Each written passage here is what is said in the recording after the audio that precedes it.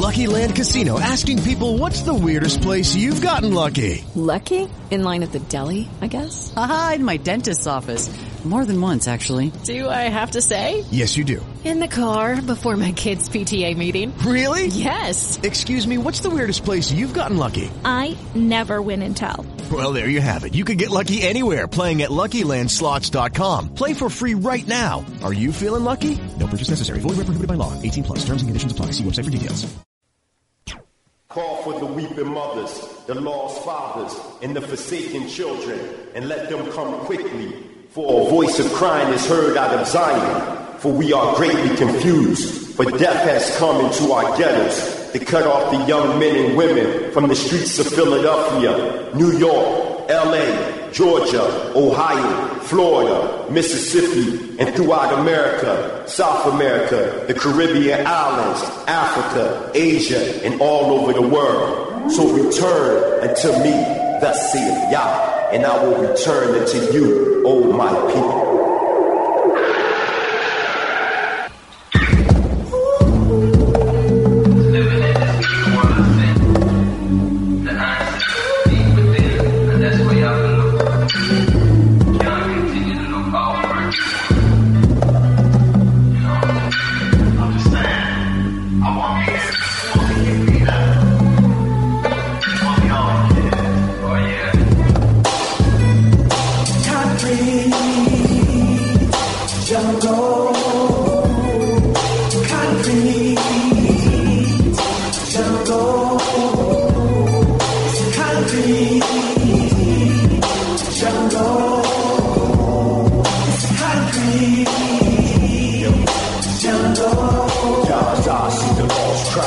Brothers is dying from the 12 tribes of Zion.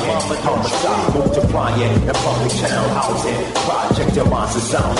Land took the spoiler for sacrificial violence. Change out, cracky council. Holy Molly activating camp. Friends fulfill the rules of the prophets. Our cities we curse with guns, crack holes and holes with rocks. Intoxicated thoughts with the sickness of fire. Since all these niggas jungle concrete. Wake up, black people, wake up. Make them oppressive. Step our nation. Don't you son of the ghetto we are crying here. We have to get up, stand up, turn back to the true trend. To the more side, everlasting. This out. This out. Fire above them. This out. Fire above them. Fire above them.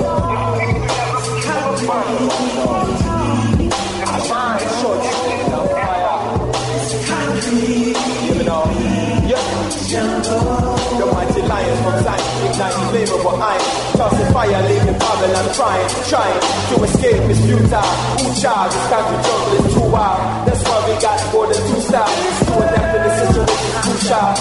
And though the road is rocky, I'm ready to try the next mile to bring sight to the blind man and sound to the deaf child. We will survive in this country wilderness. Swimming through the waters of Babylon like a rebel fish. Junglist, specialist, predator and survivalist. Spitting heaven's fire from his lips. Burning slave driver. All I see is confusion. All I see is confusion. Welcome, listeners, to Time for an Awakening on Black Talk Radio Network. New media for the new millennia. This is a history and current events program from a cultural perspective.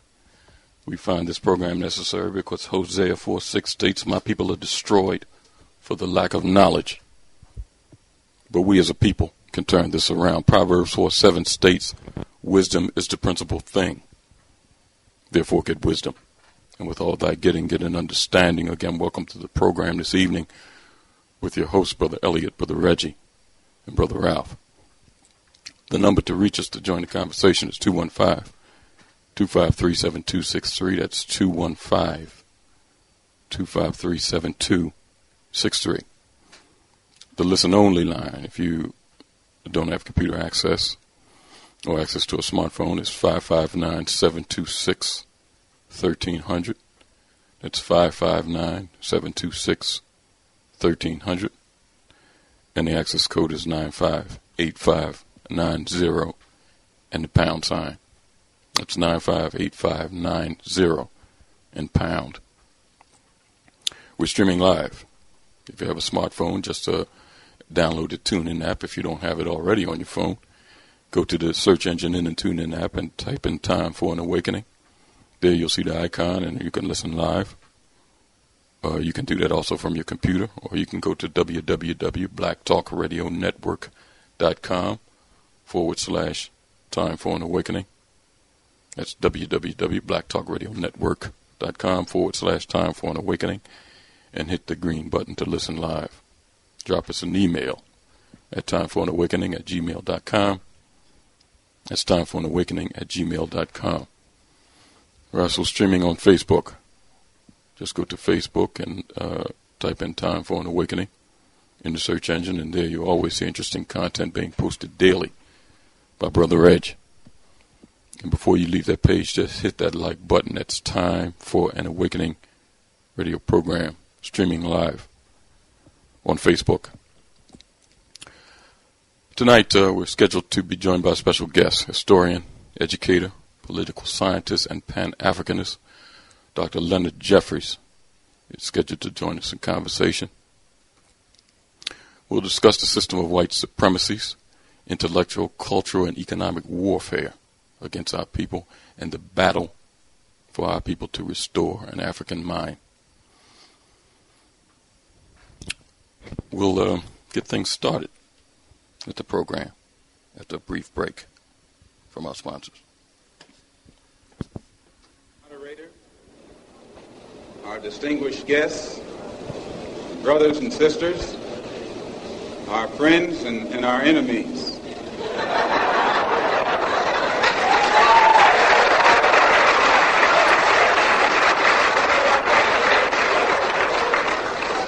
Everybody is here. You are tuned in to the Black Talk Radio Network. For podcasts and live program scheduling, visit us on the web at blacktalkradionetwork.com.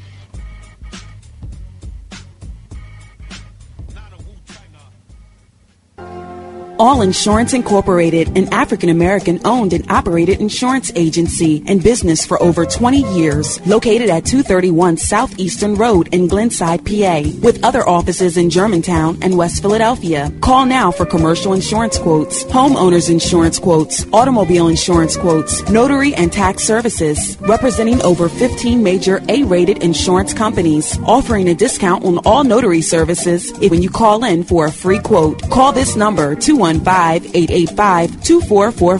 That number is 215-885-2444. 215-885-2444. All Insurance Incorporated.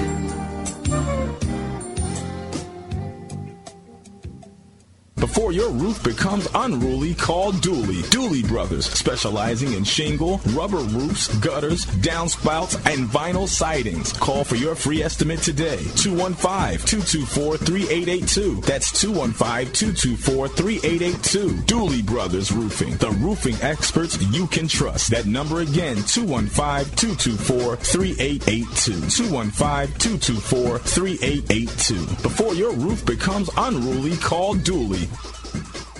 Antiquity to the present, our people need to develop a new paradigm. It's time for an awakening. Sundays, 7 p.m. with your hosts, Elliot and Reggie. Welcome back to Time for an Awakening. And before we get started this evening, I have an announcement. I'll check with Brother Reggie also to see whether he has a couple. At Deliverance Evangelistic Church, on Saturday, October the 4th, 2014, from 9 to 3 p.m., the Black Farmers will be at Deliverance Evangelistic Church again. 2001 West Lehigh Avenue in Philadelphia. That's 2001 West Lehigh Avenue, Philadelphia, PA. 20th and Lehigh for folks in the Philadelphia area. At Deliverance Evangelistic Church, the Black Farmers will be up with a lot of different things coming in with the fall crop: cabbage, tomatoes, red-skinned potatoes, cucumbers, green peppers, kale, collard, turnip greens, sweet potatoes, string beans, a lot of different things from the fall crop is starting to come in. Come and patronize our farmers, sustainably grown fruits and vegetables brought up by our farmers without all the pesticides and other additives. Come up, enjoy the food, enjoy the conversation, patronize our farmers. Use your dollars to save and support African American farms. Again, that date is Saturday, October the 4th, 9 to 3 p.m. at Deliverance Evangelistic Church. That's at 20th and Lehigh for our Philadelphia area listeners. They're very familiar with Deliverance Church. Come on out, support our farmers. Use your dollars to save and support African American farmers. Brother Reg, Brother Ralph? Yes. How you feel, How Sam? you doing, Elliot? How you doing, Reg? Doing good, Ralph. Reg, any announcements, any community announcements going on? No, brother. No announcements. Reg, while we're waiting on our guest, Dr. Jeffries, I know that you had been, along with Brother Mukasa Africa from the Keppel Charter School, had been working with women from our communities, teaching them the martial arts. How are those classes going? It's still going on? There's a lot more women joining, getting involved? Yeah, matter of fact, I can make an announcement of that real quick. Hold on 1 second briefly, and I'll get that information up real quick. I just looked at it. Hold on 1 second. Oh, okay. Yeah, we're gonna have an event this Tuesday. It's in correlation with Handbags for Peace, Women's Self-Defense. It's a free self-defense class. Tuesday, September 23rd, 2014, 6 p.m. to 8 p.m. That's Columbia North, YMCA, 1400 North Broad Street, Philadelphia, PA, 19121. For everyone that's local, that's at Broad and Master. Please wear long pants and shirts, sneakers and fitted gloves. The class will be very intense. Once again, this is Tuesday, September 23rd, 2014, between 6 p.m. and 8 p.m.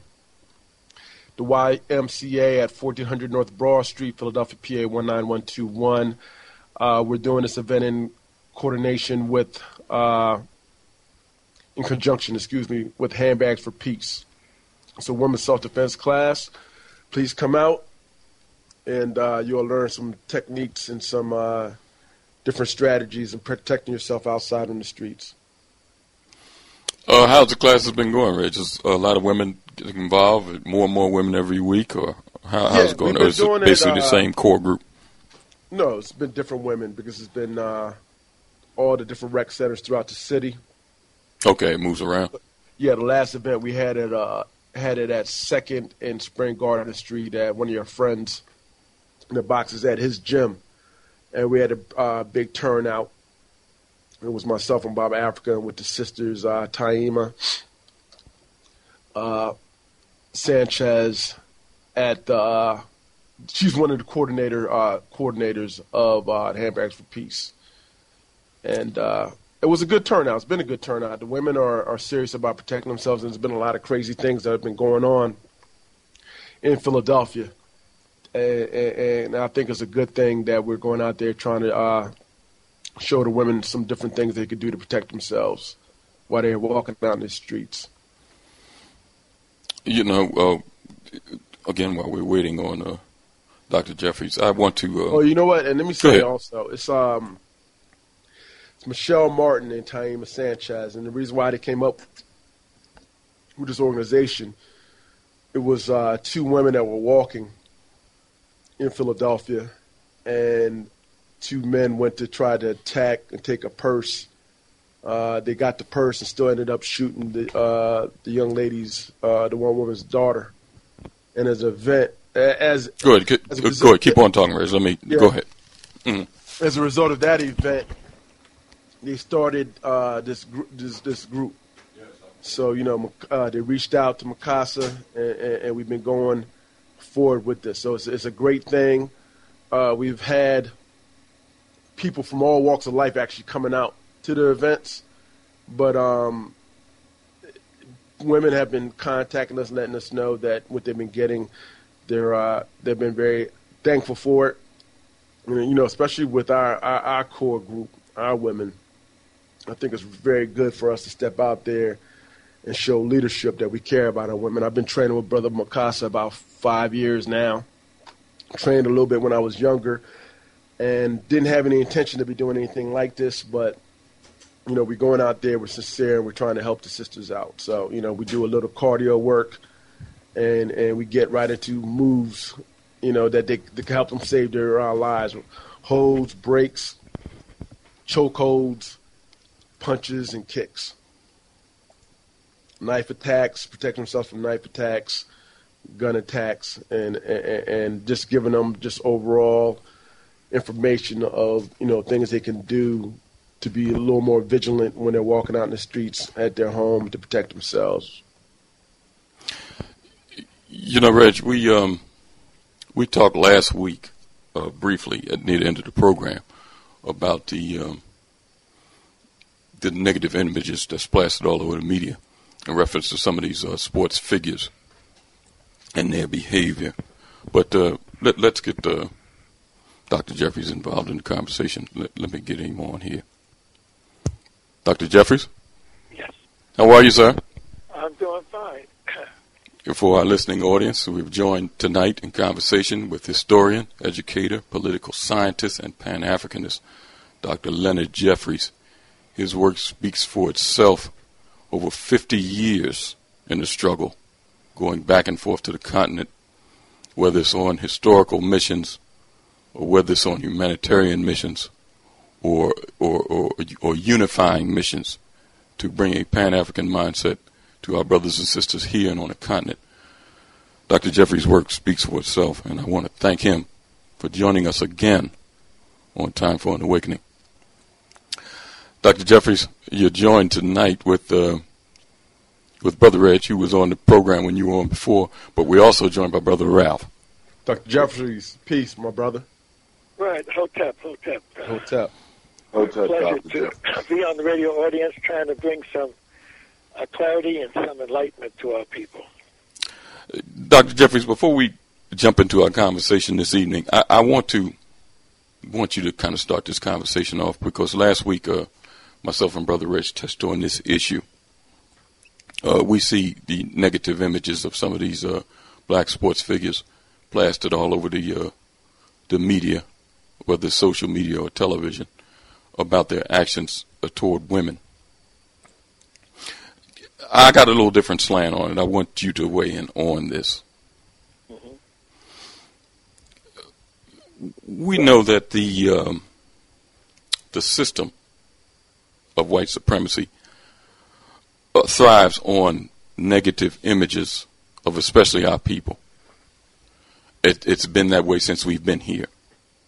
But with the advent of television and other mediums where these images can be seen all over the world, it's at a very rapid pace. But we see that a little over a month ago when the rebellion in Ferguson happened, and you've seen young people involved in challenging the system of white supremacy, challenging the behavior of police, and getting involved in trying to change the environment, that shortly after those images were seen, we've seen an influx of negative images of sports figures, particularly football players, plastered all over the television. Football is a billion-dollar sport. It's seen in millions of homes in the United States and around the world. So these images go out. And the thing about it, a lot of this behavior by some of these players has been behavior that had happened 4 or 5 a while ago. But it all seemed to come to the light at the same time.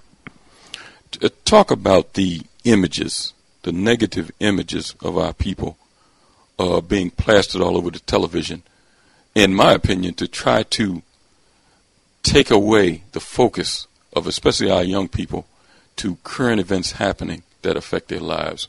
What's your opinion on that, Dr. Jeffries?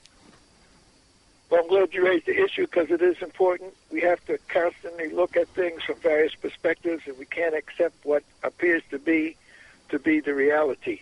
So I would have that same type of suspicion that you have. It was clear that the concentration on the rebellion of our people in Ferguson created a positive image of people struggling for what is right and what is correct and what is just. And then to have, within such a short period of time, this reversal of the negative, on the negative. And also, since we had the imagery of the police abusing African people, it was not just Ferguson. You had, and I'll be going to Staten Island this week to speak for the NAACP banquet, and that's where the brother was choked to death. Yes, Eric Gardner. Yes, so that you have had these negative images, and it is almost as if this was a plan to bring up the negative images that come from the system of our oppression, and then to bombard it with these pictures over and over again. I've never seen so many shots of the brother and the sister in the elevator when she was getting knocked down. I mean, that was just played over and over and over again, and it's still being played over again. Mm-hmm. And I think we have to understand clearly, whoever controls the images controls three important aspects of our development. They control the self-esteem, what we think about ourselves. They control the self-respect, how we respect ourselves and one another, and they control what I call self-development. And so I am suspect, as you are, when there is this management of images. And of course, at the bottom line is the almighty dollar. And so these images are manufactured and maintained and sustained based upon somebody looking at the bottom line and seeing what can be made in terms of it. So this is the system of white supremacy. There's no need for us to run away from it. This is the system of white dominance that we've had to live under. This is the system that creates, among our people, negative images within our own thinking. And so that's why the particular role I played over the years in trying to attack this negative imaging and trying to raise up the need for positive imaging is, I feel so strongly. But our people need to understand that it is not individual cases or individual circumstances. It is the systemic understanding that we have to appreciate. There's a system of control of the mind, and in controlling the mind, you can also control the behind. And so that's why the negative imaging has to be seen and understood. And so I'm glad you raised the issue. Surely women, unfortunately, everywhere are abused and shortchanged, and so that is definitely a situation that has to be dealt with globally. But this taking of these gladiators on the playing field and then going through their lives, there's something more to this than meets the eye, and so we have to be constantly aware of that. So you're correct in raising it. Hey, Dr. Jeffries, can you speak up a little louder? There's some listeners that have a problem hearing you. Well, I got my little cell phone, my regular phone here, and okay. I up to my mouth. So okay. I hope that's a little better. It may be the equipment, and if this one doesn't work, I'll walk upstairs and get the other phone. That might be better. But continue on. Yeah, we might be all right, Dr. Jeffries. Yes. Dr. Jeffries, you raised a point earlier about the images, and I want you to weigh in on this, being you spent the majority of your life digging into our past and rediscovering our great history. We know that when we came here, that we didn't come from a culture that disrespected and abused women. But the Europeans did come from a culture that abused and disrespected women. we see that since we've been here among Europeans this past 400 or some odd years, that we've developed a lot of things among our people that needs to be gotten rid of. I want you to talk to our listening audience about the system of the transatlantic slave trade, how it has devastated our people here and on the continent for hundreds of years, and how we're still feeling the mental and physical effects today. Also, talk about how the system of the transatlantic slave trade benefited Europeans and how it damaged us. You can take that from whatever way you want to, Dr. Jeffries, how it benefited Europeans, the system of the transatlantic slave trade, or how it devastated our people then, and how the after effects are still being felt now.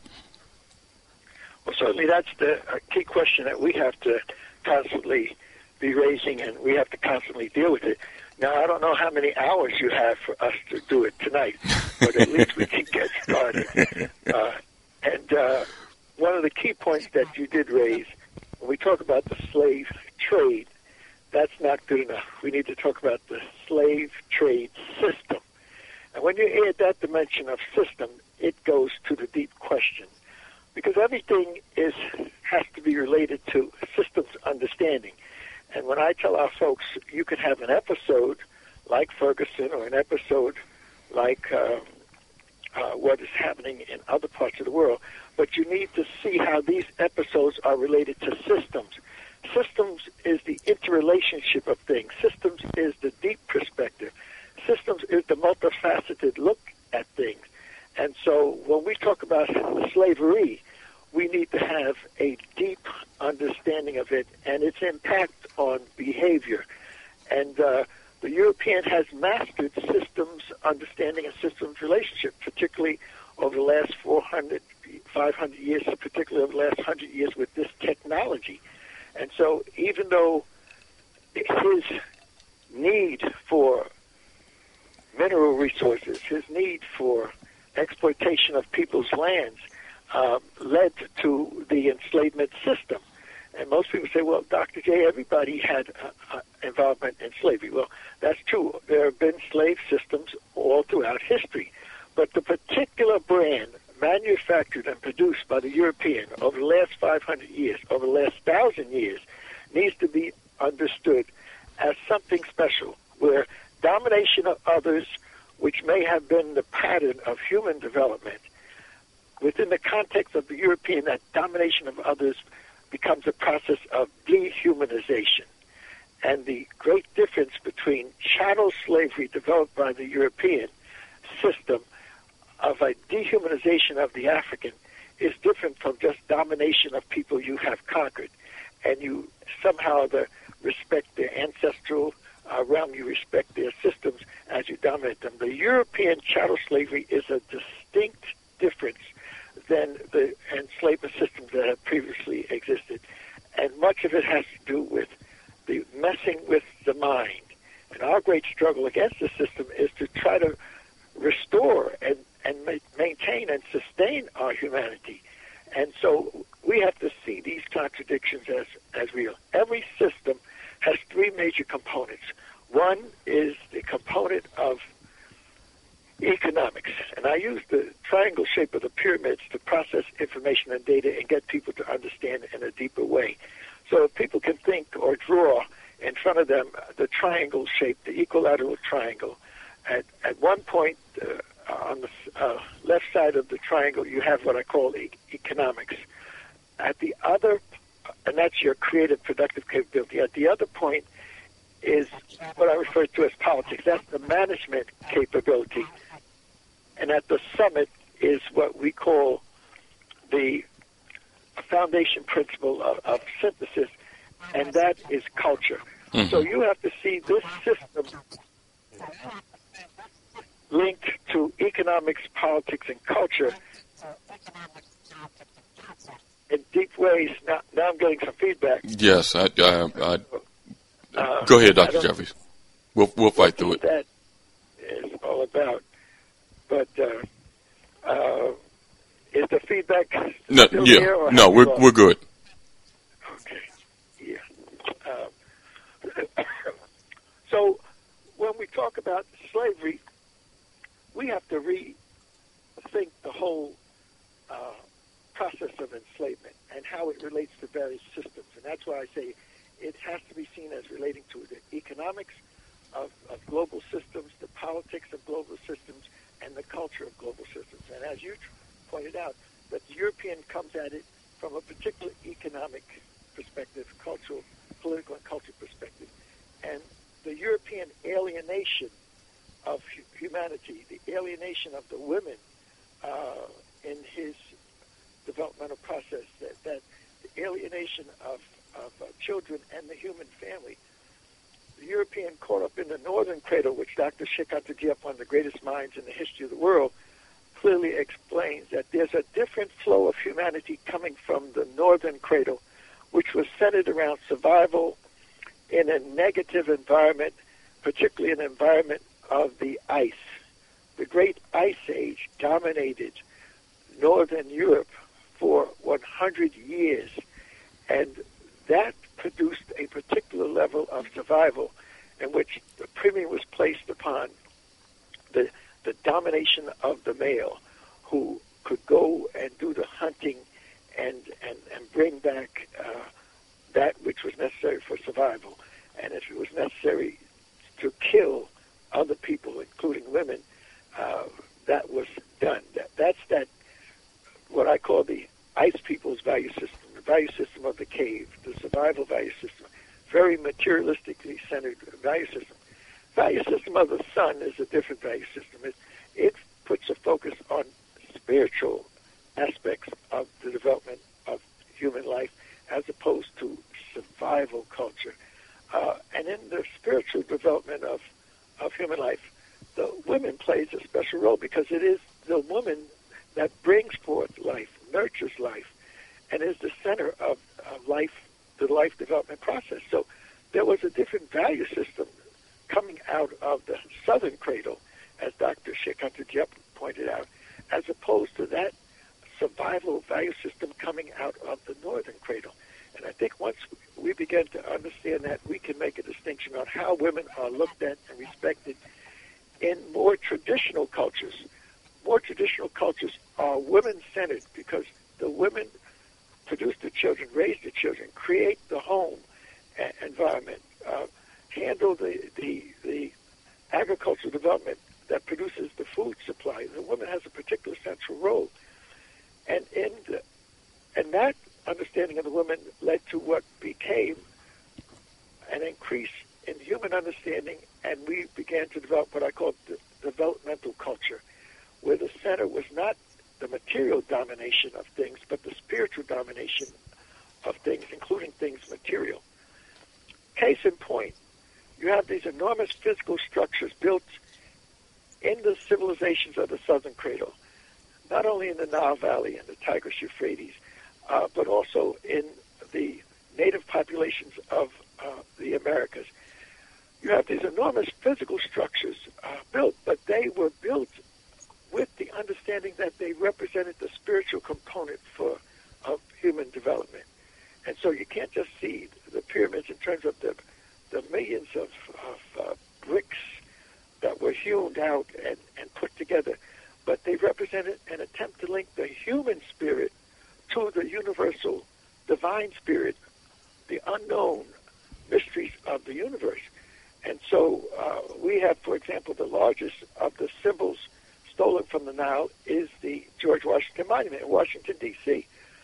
And it represents a material manifestation of the Europeans taking our culture and grafting it onto himself, and then creating for the world the image that black people had no culture. In fact, that black people might be questionably human. In fact, they might be subhuman. And so they stole our culture, put it in Washington, D.C., virtually worship it, and all the world thinks it's something from the European world when it is from the deep philosophical understanding of systems of philosophy and theosophy and ideology that Africans developed. It's a symbol of renewal. It's a symbol of rebirth. It's a symbol of the significance of the female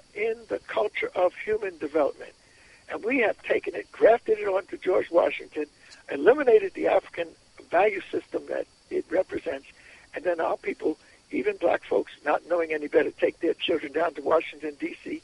and say, look, Johnny May, and look, Joe, look at this, Joey, look at this monument they built for George Washington.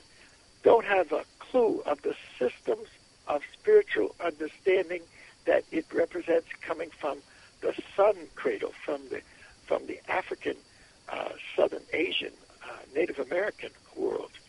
So that's why I say we have to be patient and understanding that we have been imposed on in unusual ways. Our humanity has been tampered with, but our great struggle has been to restore that humanity. And so when I worked with Alex Haley on the Roots project of trying to link us back to our past, and Alex was able to take it back to a village in Africa in the Senegambian area that was called Jufere. And I worked with him for 7 years. We had a $500,000 grant from the Carnegie Corporation to try to bring out that history. But with the Diop work occurring at the same time, and I became a part of that, Diop takes it past a village in the Senegambia, which is ironic because Diop is from the Senegal. But Diop takes it back to the ancient valleys of the Nile and other places in the Sun Belt of the world. The Tigris-Euphrates in the so-called Middle East, the Indus Valley and Ganges Valley in India, the Yellow River and the Yangtze River in China. In other words, the river valley provides an ecology that allows for this unusual human development and spirituality. And even though it may also allow for the creation of material symbols relating to that spirituality, the spirituality dominates the materiality, whereas the northern cradle of desperation, the cradle of isolation, the cradle of creating a predator value system, the northern cradle puts survival over all else, because you don't know waking up the next day whether there'll be a snowstorm that will wipe you out. Whereas in the Sun Belt, you have that perpetual sun and the relationship of that sun to the overflow of the river valleys. And so there's a perpetual optimism of life being renewed as opposed to death at the next heavy storm that's going to occur. So it's a deep question that I think our people need to be involved in. But the important thing that you raised and I'm trying to raise is that at the center of the cultures of African people is respect for women, is reverence for women, is raising women up as the center of the universe. And the Native Americans have that same thing. Land is Mother Earth because of respect for the land producing life-giving nutrients as the woman produces life out of her body. And so for us to be involved in the denigration of women is a distortion of those cultures that we developed over the thousands and thousands and hundreds of thousands of years, that there's a complementarity of the male and the female. And at the center of that complementarity is the role of the female in bringing forth life, sustaining life, maintaining life. And so even the consciousness of the divine in the African tradition has the goddess along with the god. And it's not just a man god that creates everything. It's the principle of male and femaleness that creates everything. And so there are deep questions that we have to raise, and it's difficult for us because we've all bought in to the European survival process, and we got the man god in our cultures and our religious traditions, and we got the female bringing forth and carrying the negative, and so there's a lot of things we have to redo. It's going to be rough for us because people say, well, Dr. K, are you saying we have to review our consciousness of God? I'm saying you're damn sure right. I'm trying to say it. And do you have to say that the woman being evil is something that needs to be questioned? You're damn sure right. I'm questioning it because that's not our inherited traditions. And if you know our survival and our ability to survive, it's not just men surviving, it's women providing the survival for us even in our worst moments. And so the Harriet Tubman principle and the principle of if you want to go back into the ancient traditions of the Nile, the principle of Santiwa, among the Ashanti and the ancient Africans, you had Queen T, T-I-Y-E or T-Y, this important female who lived 1400 B.C., before the Greeks and the Romans. Here you had this woman with her great husband ruling the Nile Valley, the greatest civilization of the ancient times. And she ruled together with him for 36 to 38 years. When he passed, she ruled by herself for a dozen years. And then when her son emerged to take the leadership, she ruled as a co-regent with him. Here's this woman, 1400 B.C., one of the great symbols of human development, and there's not a word of her in the history books. But you do have her grandson in the history books, King Tut, because of that gold mask. Again, material culture versus spiritual culture. And you also have her daughter-in-law that she arranged the marriage for her to marry her son, the Pharaoh Akhenaten, and her daughter-in-law is Nefertiti. So everybody knows about King Tut, the gold mask, and Nefertiti, the so-called beauty of the Nile. But they don't know that the spirit that kept all of it together and maintained it was a black woman of Nubian ancestry with her afro hairdo, and the greatest statue in the Cairo Museum is her sitting with equal majesty with her great husband, Amenhotep III, 390 B.C., before there's any Solomon or David, before there's any Romans and Greeks, before there's any Alexander the Great. You had this great woman sitting and leading the greatest civilization in the history of the world. And what is beautiful in that story is that her son emerged, and he saw that materialism was dominating the culture of the Nile.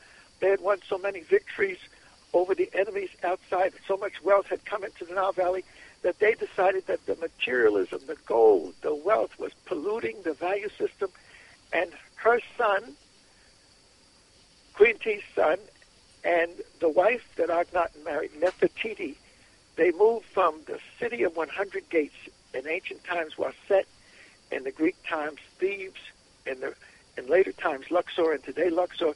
They moved from that city of 100 gates into the desert to build a new city of God. And that's the history of Africa. Before any European could read or write, before any European cities, any European culture, any European traditions that represent a high level of humanity, there was a black woman at the center of it all, sustaining it and passing it on. Dr. Jeffries, you brought up, and I want to ask this last question. I'm going to get Brother Reg and Brother Ralph to, because I know they have some things they want to throw in the pot also. You raised the issue of religion. And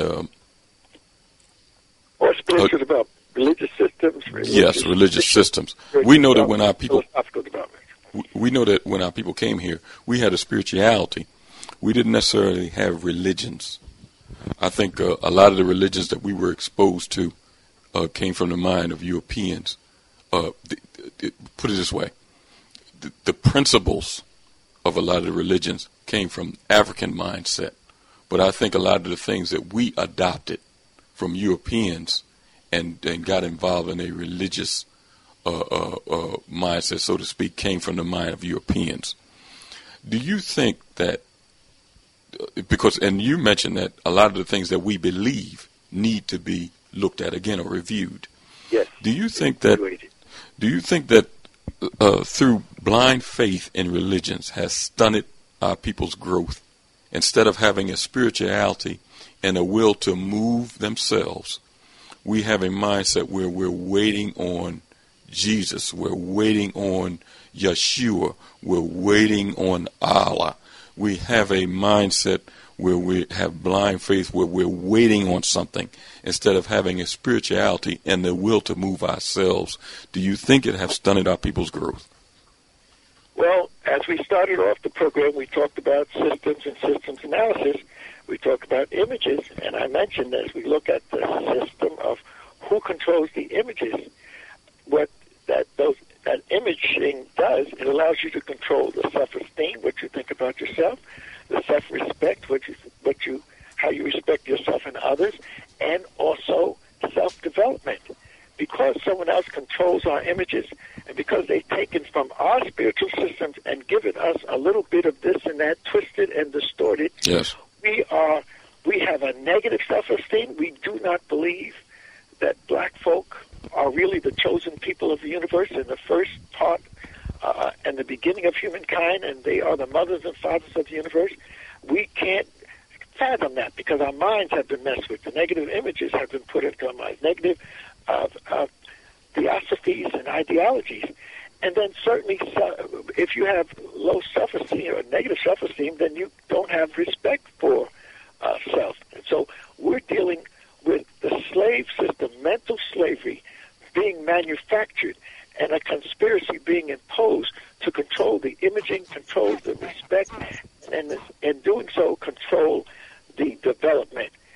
If you have positive self-esteem and positive respect, you can have what I call a developmental culture. If you don't, you go into degeneration.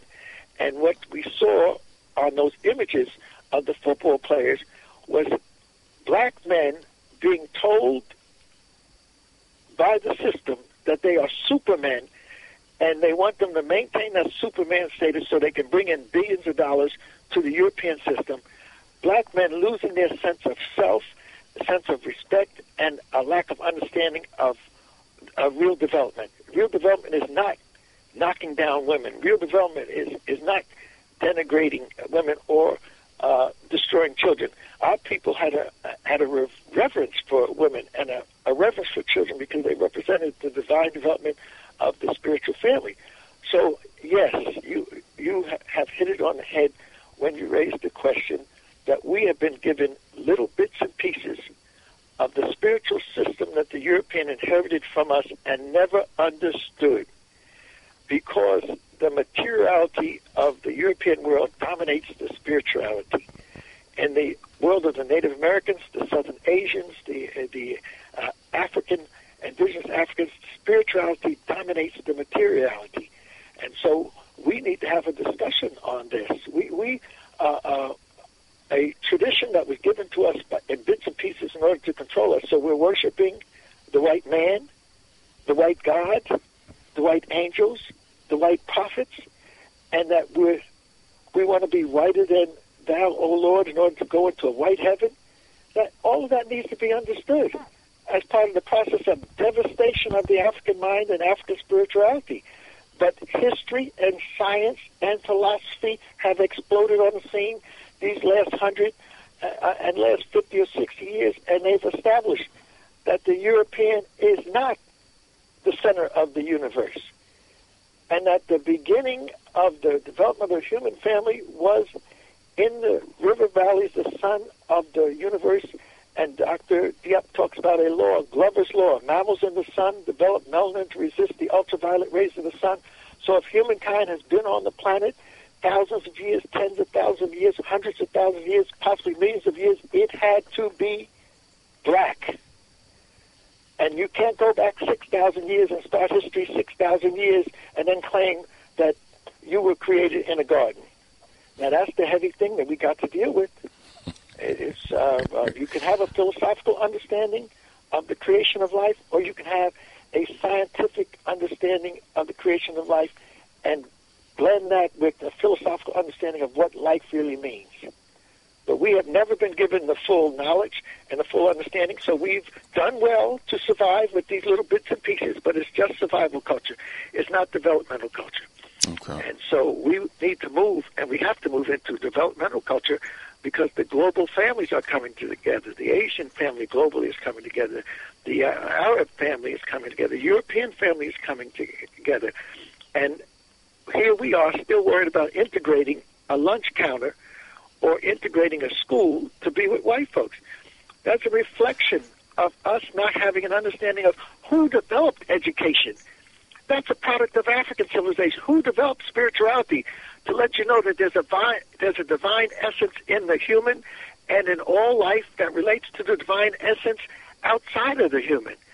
Who developed the training and understanding of moving people into a divine concept of how you live as opposed to a predator concept of how you live? These great institutions, these pillared temples that we have with a Lincoln sitting up there looking like a pharaoh, that's a direct copy out of the Nile. That pool, that reflect the pool that links the Lincoln Memorial with the Washington Monument. That comes out of the temples of the Nile.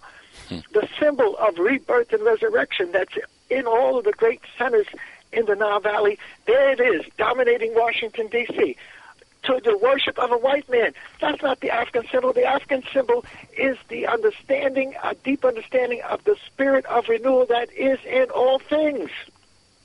So how do we go from having a symbol that represents the rebirth of life in all its forms to the worship of a white man, slave master, bastard George Washington? And we're still doing it. We can't get off of it. But the explosion of information that has occurred over these last 100 years and institutionalized in these last 50, 60 years, we have it in organizations now. We have an organization called ASCAC, the Association for the Study of Classical African Civilizations, formed in 1984-85. And the 10 years before that, we formed the National Council for Black Studies because so many black studies programs was burgeoning out, blossoming all over the country that we had to form an association to relate to that. In 1968-69 is when we produced the African Heritage Studies Association, led by Dr. Clark. And then we began to have people trained in this knowledge that could go into these colleges and set up these black studies programs. And then when the European realized that we had the key to our development, they said, let's wipe it out, let's destroy it. And the person who was singled out as the point man for the destruction was myself. And that's why when I was asked to evaluate the curriculum of the state of New York with a task force of several people, we said that the existing curriculum in the schools is a curriculum of exclusion. What we need is a curriculum of inclusion, including the African, the Asian, the Native American, and the Latino. And so once they realized this is where it's going and this is the truth is out the box, we got to do something to make sure it does not become the force that transforms the educational system for everybody. And they said, let's attack this brother, Jeffries. Let's instill fear in him. Let's create him as a monster. But they didn't understand. I don't operate under materiality. I operate under the spirituality formula. And so we stood strong. Even death would not have changed us, turned us around. And we stood strong for that truth that there is an African origin of humankind, there's an African evolution of society, there's an African cradle of civilization in the river valleys of the world. We ain't moving off of that. But they had to distort all the images and all the things that we said and all the people who were associated with us. But it hasn't changed anything. We are still moving forth, and we're in what I call a victorious path, even though they control the images, and it looks as if we win a battle here, then we got knocked back 2 steps. No. If you understand from whence we came, out of the enslavement system, when we were considered property and things and not human, to where now we have a view of the world that's much different, and the future of the world will be much different for us. But if they control the images, you still think that Elizabeth Taylor was there in the Nile Valley, or somebody like Elizabeth Taylor was there, and Moses was there, and he wasn't raised in the culture of the Nile the way he was, and so his role is being interpreted. I have a picture of Menachem Begin standing in front of the pyramids when they had the Camp Davis Accords, and he was signing a peace with Anwar Sadat. And the headlines showing him standing, he said he never had a more glorious moment than standing in front of the pyramids that his ancestors built thousands of years ago. And his ancestors ain't had a damn thing to do with my pyramids. I had to tell that to Mayor Koch when he wanted to interact with me. I said, well, I really am not interested in interacting with you unless you're ready to give me back my pyramids. He said, what? I said, yes, I want my pyramids back. I have a picture of you riding on a camel around the pyramids in Egypt that you say your ancestors built, and they didn't have a damn thing to do with that. So then he was kind of shocked. He said, I got to get next to this brother. And 2 days later, from Hong Kong or Honolulu, he called and said, let's meet. You can have your pyramids back. And so we did meet. We met May the 16th, 1990, in his office before the opening speech. My brother and I rolled down 2 big boxes of books, and we laid it out in front of him. We got the tape of it. He taped it. He thought he would be finding some fool, some ignoramus that he could take and ridicule in the newspaper like everybody else was. I wasn't paying no attention to everybody else, but when the head man called, I said, this is the one. I deal with their best, so I don't have to worry about the rest. And I went down and laid the material out, all the works of Sheikh Anta Diop, Dr. Clark, all the great white scholars who had contributed to the African understanding of the world, who was involved in slavery, all the books that were written by Jewish folks that pinpointed their involvement in slavery. And once he saw that, he said, well, I got to go. I got to have another meeting. You begged me to come down to your office, and now that I'm laying out the material, thinking that you would take it and it would be put, I had said, if I bring this material out, it will be considered anti-Semitic, anti-Catholic, anti-Italian, anti-mafia, etc. And I said, you and your people should bring it out. And then I didn't hear from him for another year and 3 months until I made the Albany speech, when I mentioned that I had been down to his office and this is what I laid out. And he is in denial. I have a letter from him when some of our people asked for permission to publish the transcript of our meeting, and he says he doesn't know about our meeting was private. He doesn't know about any tapes or anything. He went and stopped the meeting when I talked about the Statue of Liberty. He went and got his senior partner, Wolf, brought him in, and he brought 2 tape recordings and put them in front of me and said, this one is for you and this one is for me. I have a letter from him denying that this occurred. We have his voice. Oh, denying that he ever met with you, huh? We met, and I beat his butt with the truth, gently but very powerfully. I wasn't insulting him. I said, this is what, you want to talk about the Jewish involvement in slavery? Where do you want to start, Mr. Mayor? Do you want to start in Spain and Portugal in the beginning of enslavement? Do you want to go to Northern Europe where the English and the Dutch were dominating and ask the Jews to join them? Do you want to go overseas to South America? Do you want to go to the Caribbean? Do you want to go to North America? Lopez of Newport. Where do you want to start? Here's a dozen books that you can look at. Brother Reg, Brother Ralph, you want to jump in? No, you can go to a break. I'm fine. You can let Brother Ralph come in. You know, we can go to a break, Elliot, and I'll come in after the break. Good. Dr. Jeffries, we're going to take a brief break, and when we come back, we'll continue the conversation. All right, brother. With Dr. Leonard Jeffries, historian, educator, political scientist, and Pan-African. Over 50 years' work rediscovering our history, bringing out these pearls of wisdom. And we'll be right back to continue the conversation. And you can join us, too, at 215-253-7263. That's 215-253-7263. We'll be right back.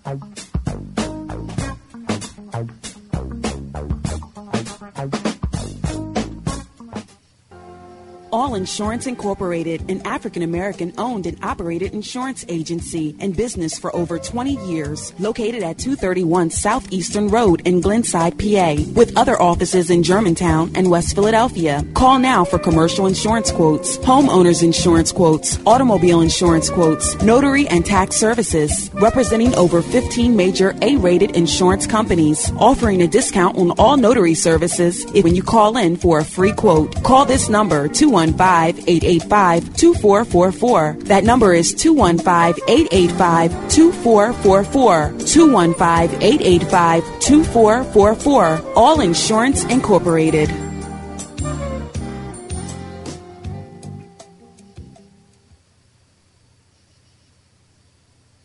Before your roof becomes unruly, call Dooley. Dooley Brothers, specializing in shingle, rubber roofs, gutters, downspouts, and vinyl sidings. Call for your free estimate today. 215-224-3882. That's 215-224-3882. Dooley Brothers Roofing, the roofing experts you can trust. That number again, 215-224-3882. 215-224-3882. Before your roof becomes unruly, call Dooley. Mr. Moderator, our distinguished guests, brothers and sisters, our friends and our enemies.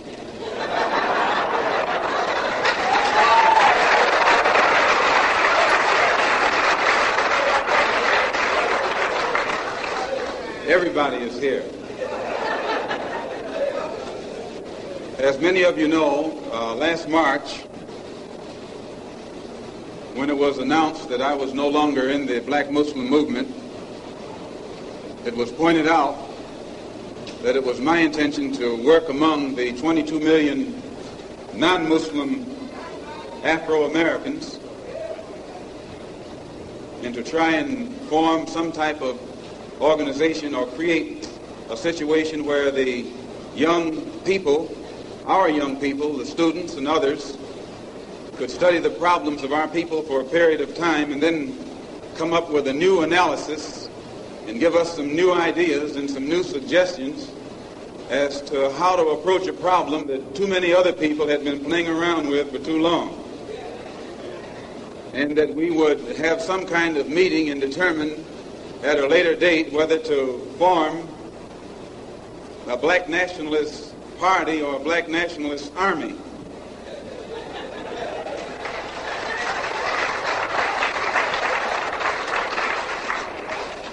There have been many of our people across the country from all walks of life who have taken it upon themselves to try and pool their ideas and to come up with some kind of solution to the problem that confronts all of our people.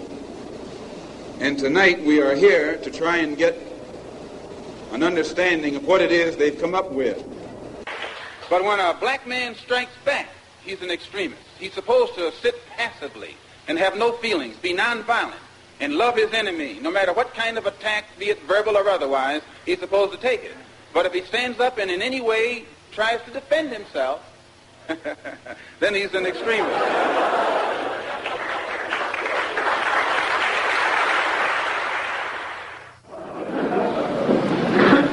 My reason for believing in extremism, intelligently directed extremism, extremism in defense of liberty, extremism in quest of justice, is because I firmly believe in my heart that the day that the black man takes an uncompromising step and realizes that he's within his rights, when his own freedom is being jeopardized, to use any means necessary to bring about his freedom or put a halt to that injustice, I don't think he'll be by himself. I live in America where there are only 22 million blacks against probably 160 million whites. One of the reasons that I'm in no way reluctant or hesitant to do whatever is necessary to see that black people do something to protect themselves, I honestly believe that the day that they do, many whites will have more respect for them, and that there will be more whites on their side than are now on their side with these little wishy-washy love thy enemy approach that they've been using up to now. And if I'm wrong, then you're a racialist. Welcome back to Time for an Awakening, and we're joined in conversation this evening with Dr. Leonard Jeffries. The subject, white supremacy, the intellectual, cultural, and economic warfare against black folks, and the battle to restore our African mind. And you can join this conversation also at 215-253-7263. That's 215-253-7263. Brother Reg, Brother Ralph, did you want to... Yes. Good evening, Dr. Jeffries. My name is Brother Ralph, and I just want to, Good evening, brother. Ask you some questions. First of all, I appreciate the historical findings that you're revealing to people. And matter of fact, a lot of people now are starting to wake up. There's some DVDs out there now called Hidden Colors, which a lot of our children are now looking at and taking an interest in. So there is an awakening today of our history. But I'm a person that really focus on what can I do today, even though I understand history has a lot to do with it, because we will go back into slavery, but we don't really talk about the effects that Jim Crow has had on our folks when they were supposed to be free, or when they thought they were free and were still living under these Jim Crow laws, which are still here today, as we can see in Ferguson and other places in this country that this news media doesn't broadcast. They'd rather take a few millionaires, put them on TV, and like you said, play this video over and over and over again. Look at this savage. But they don't show you this, and I call poverty violence. So when you force a people to live in poverty, that's violence. So I'm looking at the things today that would make our people realize that because a lot of our folks, Dr. Jeffries, even though they know about history, they don't look at this system of capitalism as an enemy. Matter of fact, you're saying that, and you just said this, a lot of our folks are still looking to integrate into that way of life. And that's our problem. We have folks that are out there that they pay good money to keep our people confused, thinking that they have political power. These millionaires are starting to find out that their millions don't give them any power. They might give them a little emotional high, but 68% of them, once they retire, they're broke and they're back in poverty.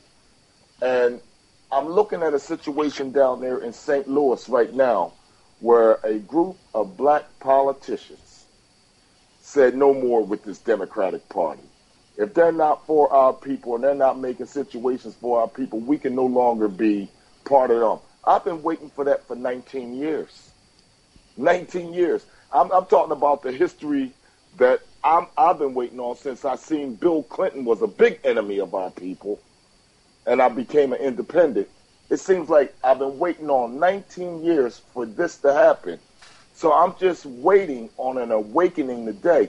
Now, we can talk about, we can talk about Egypt and we can talk about the Nile Valley and all that. That's great. That, because I see where they're putting these movies out now that's putting another people down there in those places. But right now, we need to know who our enemy is and what his weapons of warfare are. And I'm looking at this television, which programs our people. I'm looking at this entertainment, this Nicki Minaj and all this garbage. I'm looking at the filth that our people gravitate to and say, what's the solution to get us out of that garbage? What's the solution to get our minds right? Present. You know what I mean? So I hear you, Dr. Jeffries. And I know you're a historian, but I'm looking for some solutions today to get, because next thing you know, we'll be having this conversation 100 years from now. The same conversation. Something needs to change. So, I hope you have, you can help me with my struggle of looking at these things, but I am starting to see a subtle awakening in our people, but I'm just afraid that we'll be, our people down the line 100 years from now will be having the same conversation. And it seems like we're not going anywhere. And I hate to be a pessimist, but I'm telling you what I see and why I'm down a little bit spiritually, because this is what I see. And it seems like the apathy, the self-hatred, all that is plaguing our community, and it seems like we cannot get out of it. I don't know if it's as, as tragic as that. Maybe you could help me with my outlook, but that's where I'm at. And that's why I was basically holding my tongue tonight, because you can give these people all the information you want. There's still a vote Barack Obama in for a third presidency, seeing exactly what he is. So I just don't know, man. I just don't know. And that's my contribution. You can't say you don't know when you've just been running down some heavy stuff. How can you end it off by... In other words, you just don't know what is the real solution, and that no one does. So, but your analysis is on the money, and So no need to be optimistic. I have a book in my hand that I'm trying to straighten out my desk, and the book is by Dr. Kwame Nkrumah, the first president of Ghana. And the title is The Struggle Continues. So no matter how you feel, the struggle is still going to be in front of us, and it's still going to continue. And what we need to do is fight the good fight, but then you have to move beyond the fighting, and you have to do the building. So the question is, how do you build? What do you build with? Do you build with the same flawed, sick European system, or do you try to think through something else to build with? Are you just going to step into the white man's shoes and do the same thing that he's done, exploit, destroy, devastate, twist, and create monstrosities in terms of historical perspectives or even lifestyle? So the fight continues, and hopefully there will be some meaningful future if we divine it. If you don't divine it, if you don't plan it, with our church people now, they say name it and claim it. So if you got to move from you're feeling the heavy weight of things to what could we do? What would I want to do? What would I want to happen with me? How would I want to change myself? Change, transformation, rebirth, resurrection. That's life. What would I want to see? What do I want to see about family? What do I want to see about community? What do I want to see about a real education and a real sharing of the wealth of the universe? So you have to you do the good fighting, but you have to put some effort into planning. If you don't plan, you plan to fail. So people can feel bad that things are not moving right, and I do at that time, but then I wake up quickly. I just do a flashback to my grandfather, Jesse Jeffries, born 1868, 1 foot out of slavery. His brother Sam, born 1865, in slavery. My grandmother, born 1870. When they were supposed to get end of slavery, they were supposed to get the citizenship rights, the due process of law, they were supposed to get the vote. And they didn't get any of that. It was on the book. It's celebrated in America, but that didn't stop them. They were able to raise their kids. My grandfather had 14 kids. His brother Sam had 15. They lived next to each other. They had their farms. They controlled their land. They built their institutions. They had these little Christian churches, but that was a survival institution. The schoolhouse that they built 100-plus years ago and sent their children to their school, a black teacher from Atlanta, Mr. Turner, they hired. 1 foot out of slavery, they moving toward their humanity. So if I'm oppressed now, what the hell would I have been in the chaos that my grandfather was born in? He was born when the old Klan was established. In 1866, 1867, the whites of the White Knights, the Knights of the Camellia, these terrorist groups were there to destroy black folk. After 50 years almost, the rise of the new Klan, after the Birth of the Nation movie in 1915, the new Klan took him out in 1917, after they burned down the Masonic Lodge that he was the master of.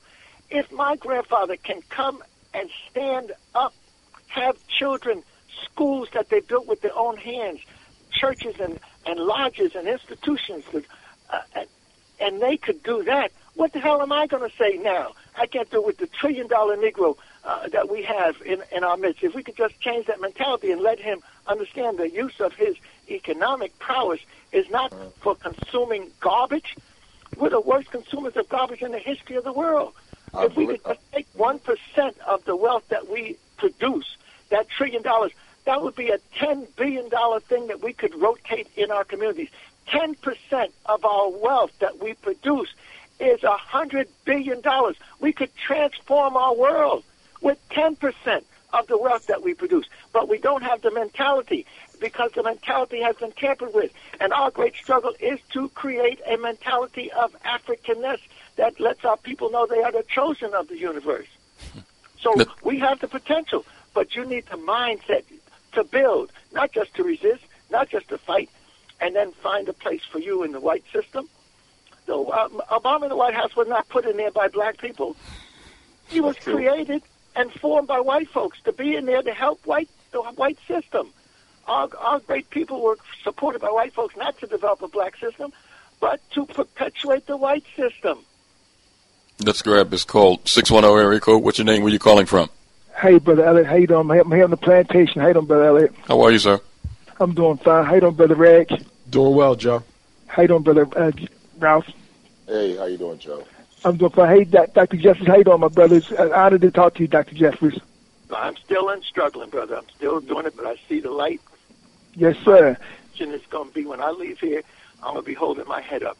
I did As well as you should, too, Dr. Jeffries. I just want to say first, before I get started my conversation, you know when Brother Elliot during the break, when you played Brother Mouth was speaking, Elliot, you notice he used the word extremist. It's just going to show you how this white corporate system, how they names, they use the same terminology. So they use it against black people today. They use it against the Palestinians who struggle against Israeli Zionist occupation. When you fight back, you're an extremist. It's just amazing how, like Malcolm pointed out 50-something years ago, how they play on words and stuff. When you're a person of color and you fight back against white oppression, you're an extremist, you're a terrorist. The beat just goes on. And Dr. Jeffries, when you talked about your grandfather just now, you made me think about the courage, like you said, your grandfather showed. You know, in a twisted sort of way, and I'm going to use a better comparison in a minute, but in twisted, it's kind of like Jack Johnson, though I don't advocate black men, you know, messing with Caucasian women, but you got to admire that brother's courage. Back here was lynching black men like it was a holiday, and this brother had to go out with white women in public, but he was talk trash and kick a white man's ass in the ring and talk trash while he was doing it.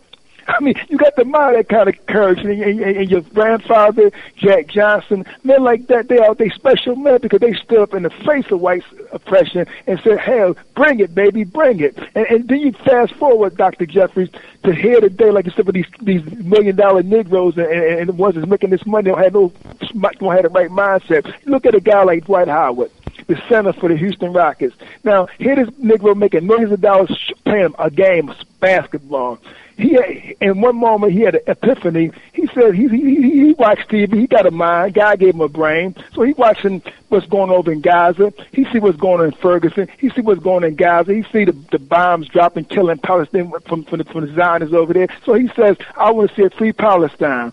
No sooner did he said, Dr. Jeffrey, what happens? Here comes the head of the Zionist lobby, say, how dare you, Negro, get back in your place. And him being a weak, spineless Negro, that most of them are spineless and don't have a sense of who they are, he start backtracking. I apologize. I didn't mean to offend the Jewish community or whatever. From now on, I'm going to keep my mouth shut. I'm going to stay out of politics and geopolitical affairs. And so Mr. Furcon rightly castigated him. He said, Negro, how many more damn millions do you have to make before you stand up and be a damn man? He said, you going to let somebody talk you out because you want to play basketball? You already making millions of dollars. And this is what the point I'm saying, Dr. Jeffries, this is what they have did to our people. We are in such a degraded condition that a black man can't stand up for oppression against his own people. And when he sees oppression of other people, he can't speak up and stuff like that. Because here come the white racists or Jewish Zionist lobby. Look what happened up in New York at the City College, where they shut the black radio station down at City College because they accusing the brother of being anti-Semitic. See, and this is the kind of stuff that we go through in this country. We are such in a degraded condition. We can't speak up. If you speak up, you're a hater. You're anti-Semite. You're anti-white. Then they get the handkerchief head Negroes to come against you and stuff. The black cowardly politicians to come against you. So, like you said, Dr. Jeffries, we have to change our mindset, and this is what we got to do among the common black people, as well as the black athletes and entertainers. We've got to change our mindset because it's our mind that's so messed up. We need to change that mindset and realize you sitting on $1 billion as a people, $1 billion economic potential, instead of keep giving your money back to the white racist system and oppress your people. Once we change our mindset, a lot of this stuff, Dr. Jeffries, like you say, can be corrected, but we have got to, it has to be a change of mindset. That's the key right there. We have got to get rid of this mind of white supremacy and look at the greatness of us as a people, because that's what's killing us as a people today. Thank you for your contribution, Brother Joe. Thanks, Brother Elliot. Thank you, Dr. Jeffries, Brother Ralph, and Brother Elliot, and Brother Reg. 215 area code. What's your name? Where you calling from? Brother Timothy, South Philly. How are you, sir? How's everyone, Brother Ralph, Brother Elliot, Reggie? How's everybody? But Dr. Jeffries, how are you, sir? I'm doing fine, brother. Glad to be on the radio with you. Same here. You know, Dr. Jeffries, last night I turned my television on about 12:30 in a.m., and I looked at a program by Dr. Skip Gates, Dr. Lewis Henry Gates. And Henry Lewis, Skip the Truth Gates. Go ahead. It lasted till 5 o'clock in the morning. And it was interesting because I observed some interesting things on the program, because he had talked about the beginnings of slavery in the Held and Wilderness of North America, chattel slavery. And he said there were some Europeans who brought some Africans from the continent and to settle. And he said those Europeans brought black slaves with them like they brought some black slaves with the blacks. He was saying that some blacks settled in that time of like 1510. They had their own slaves that were black, and they had white indentured servants. He said as time went on, the laws changed where white people would enslave white people. White people were looking to enslave the black people. And that was news to me. But I'm gonna continue on what my observations were. I observed some interesting things that came out in that program about a woman who killed her children because she didn't want to be taken as a slave. They escaped from slavery.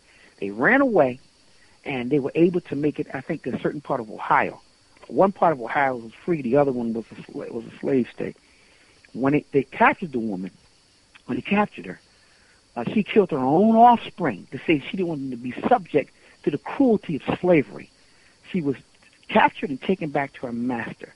There were some interesting things in that documentation that he did that I was just like wanting to research more. I know about Robert Smalls. I know about the planter. I know he's the first one to bring about the contraband. But I want to know your opinion of what you think of what he put together.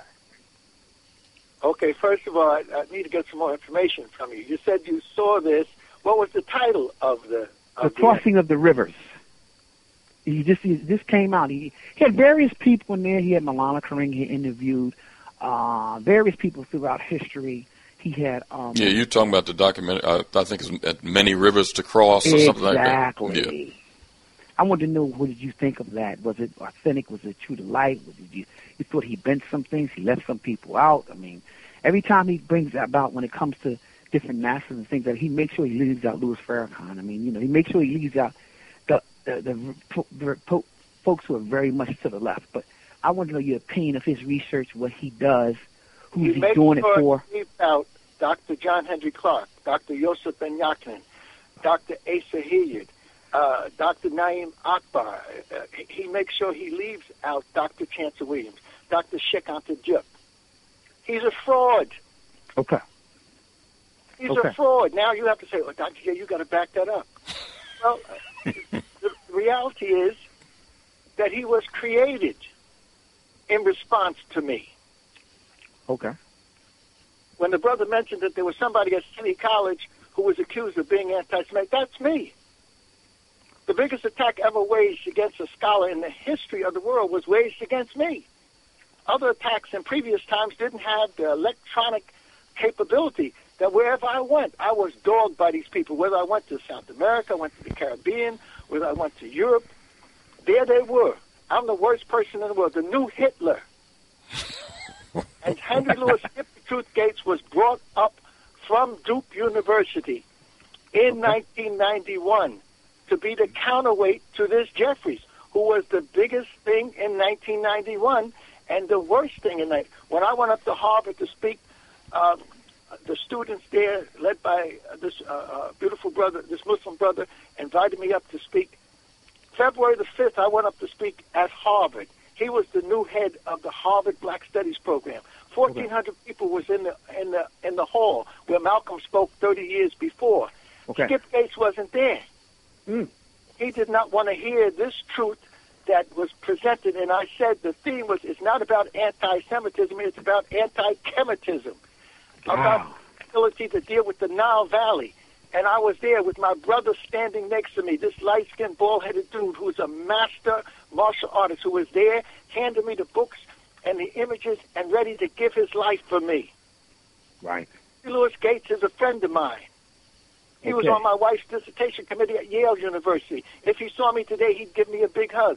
But he has been, You talk about this basketball player, Dwight Howard, selling out. He's the richest black professor ever because he's paid $30,000 to speak, to tell this lie, to twist our history, to put enough of the truth in there so we say, wow, this is what we did. But then he brings on the white side. Okay. This is a brother who calls himself an intellectual entrepreneur. He's mastered the knack of getting white folks to pay for him. And so look at what he's done. He's taken our history. I have a book. I'm looking at it right now. He produced a book on the wonders of the African world. Mm-hmm. And it was financed, but he opens the book by saying, I have taught courses in African history, but I am not a professor of African history. Yes. Wait a minute. Say that again. Yes. Okay. Say that again, Dr. Jeffries. Truth. It says, I have taught courses in African literature, but I am not a professor of African history. And then he takes the whole book of several hundred pages to try to destroy the history that Dr. Shekinah Diop developed, that Dr. In Washington, our beautiful Dr. Chancellor Williams developed, Dr. Ben, Dr. Clark. He never mentions any of them. No, he doesn't. He's an example of a Negro financed, supported, and kept in place by white power who's taken this explosion of information about who and what we are, and he's twisting it and turning it. Even when he does that roots thing of taking the families back, he takes you back to a white ancestor. Yes, he does. Everything he does needs to be analyzed. And I like your critique. He's a friend of mine. Thank you for your call. Well, hold on. Listen, sir. Are you there? Go ahead. Wind it up. Listen, you said you spoke in the halls of Harvard February the 5th. I like that. That's my birthday. Go on the YouTube. Okay. And February the 5th is, YouTube, 1992. Students all over the world invited me to come to. I went to 300 universities and colleges around the world. 1992 Harvard University, correct? 1992 Harvard University. Go on YouTube, and it's the Jeffries presentation at Harvard. Thank you, sir. Thank you for your call. Outside. Peace, and I brother. was all buffed up, looking like I was a muscle man, but I was wearing one of my biggest bulletproof vests. I got 4 bulletproof vests, but that has not stopped me from going everywhere around the world with this truth. And so Skip is the epitome of turning this truth around in the wrong direction and accusing me. He does some good work. But when you understand what is behind it, you understand he is a perfect example of taking a black, talented person and then getting him seduced with the whiteness of the European world, with the white wives and everything else. And then when he went into this study of the DNA, he was on his program when he started with this TV thing, and he was talking to his mother and father, and he was saying, Mother and Father, Daddy and Mom, I got some news for you. That white man that we thought was a part of our family, he's not our family. His mother and father looked at him and said, we don't care what you've discovered. He was a part of us. That's our family. Now, that you can see in his programming. But also later when he got into the serious DNA studies, and he comes into the Harvard seminar where he's teaching, and he throws the information down on the table. He starts dancing around, and he says, this is my DNA, and I'm 60% white. This is all on TV. This is all for the world to see. This is a brother who hates his African self and doesn't consider him African. So do a contrast. Go on the internet and get some of the Jeffries presentations and then get his presentations. He wants to turn Alex Haley's story around. Alex Haley's family refused to take the test. He wants to be able to show that Alex Haley's family is not related to Kunta Kinte in the Gambia. He might be able to show that, but that doesn't take away from what Alex Haley did. Alex Haley linked us back to Africa, to some village. Whether he's the actual blood of Kunta Kinte or not is insignificant. Okay. The significant thing is that we come from deep African roots that go all the way back to the beginning of time. But Dr. he's willing Jeffries. to have a sensationalized story that Kunta Kinte and Alex don't have blood ties. So, you know, this brother's serious. He's on a mission, but I'm on a mission too, and I'm running neck and neck with him. That's why a lot of people refer to him as Henry Jewish Gates. Well, I mean, don't put it in the Jewish thing, because, see, that causes them to get more riled up, and that takes other white folks off the hook. Uh-huh. The Jewish community is using him, but so are other white folks using him, because none of them can accept the African origin of humankind. Okay. Millions of years ago, the African evolution of society a couple 100,000 years ago, and the African cradle of civilization in the Nile Valley 10,000 years ago. None of them can accept it. The Jews, the Romans, the Italians, even our Arab brothers can't accept it.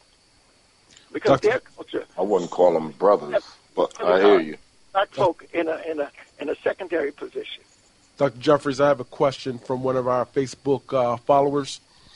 He wants me to ask this, and this could be correlated with our caller, Brother Joe, was talking about Jack Johnson. He wants to know why so many African sisters are choosing to mate and marry the European male when we know that the European male is the source of all our problems, all the major problems in the universe. Well, I think there's more African-American men marrying European women than are the women marrying, African-American women marrying European men. I think the Jack Johnson story is a black man who white women loved. And so he was ready to take it and flaunt it in their face. And they were ready to do anything they could. They passed the Mann Act, which was riding with a white woman across a state boundary. That was a crime. So they actually created legislation against him. But it was a black man using white women and throwing in a... But now there is, when people are successful, they link up with money. And so it's not surprising to see that black women are also in relationship to white men. Our whole culture says, in order to be right, you've got to be white. Our women have their natural hair that God gave them, that curly hair that sometimes they call it a double kink, etc. But our women are paying hundreds, if not thousands of dollars to get some hair from Asia in order to have some flowing hair down their back. So the culture has deformed our value system. Our children grow up, and they want the white doll. They don't want the black doll. My wife helped develop the black doll with my buddy out of Washington, D.C., Mel Whitfield. Beautiful doll, inspired by the African culture that my wife is very familiar with. And most of the black children that we do get the doll to, they appreciate it. But in general, the value system that transfers to our young people is to be white is what you need to be. So we've got to change that. That's not something that's going to happen overnight. But with the truth of who and what we are and what we've done, even under slavery, is an extraordinary phenomenon. But you can't think that slavery is over. Slavery is still in effect. In fact, I have a book in my hand called Slavery by Another Name. This is written by a white scholar, in which he says that the re-enslavement of black Americans from the Civil War to World War II is in effect. Douglas Blackman.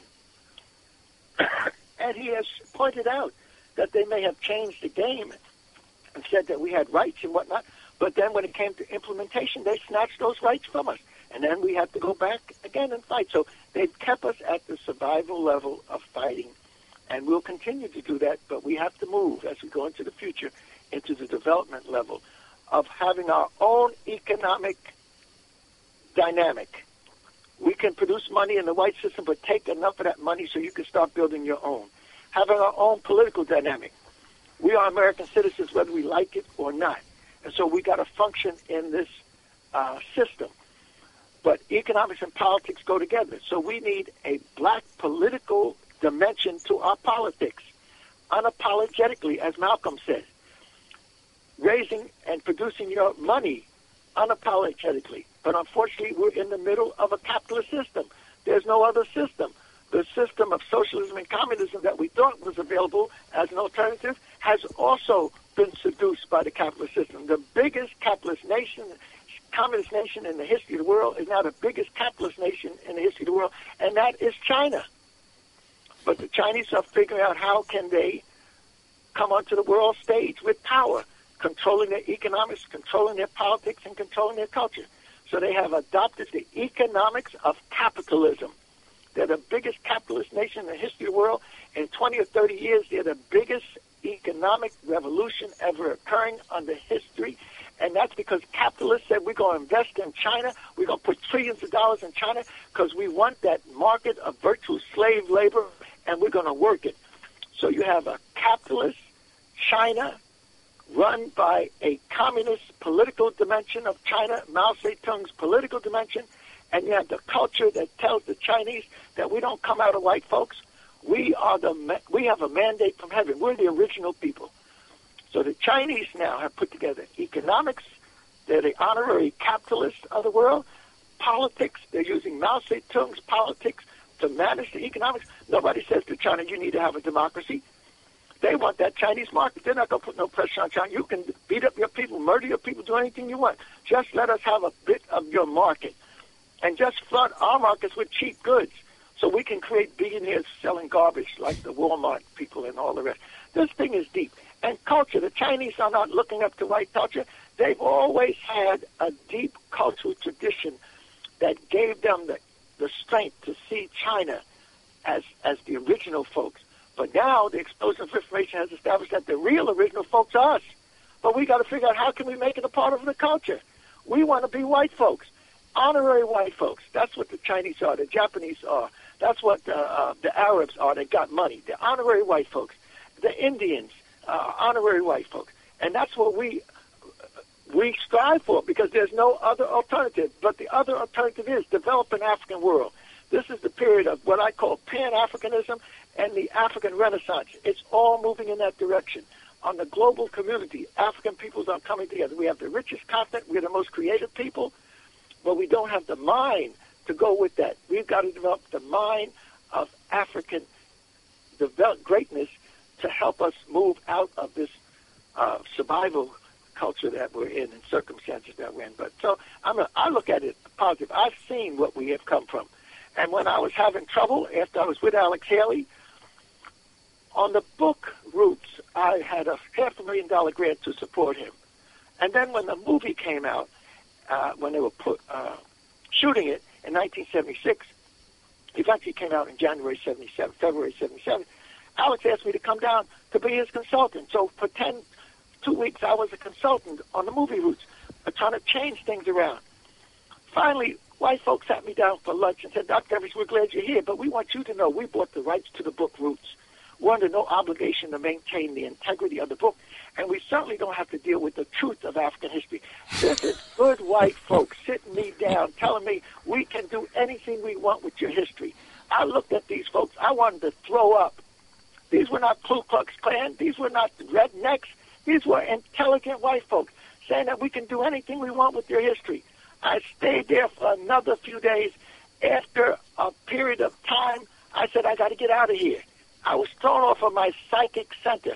No PhD from Columbia University, no master's from Columbia, no studying in Europe in French at the University of Lausanne, no honor graduate from Lafayette College. None of that whiteness that I had in my education could pull me back to a balanced thing. Spirit said, make a pilgrimage to your grandfather's grave. You're in Georgia. I know nothing about my grandfather in Georgia, my father's father. He had died early on. My father didn't know him. My father was 4 when he died.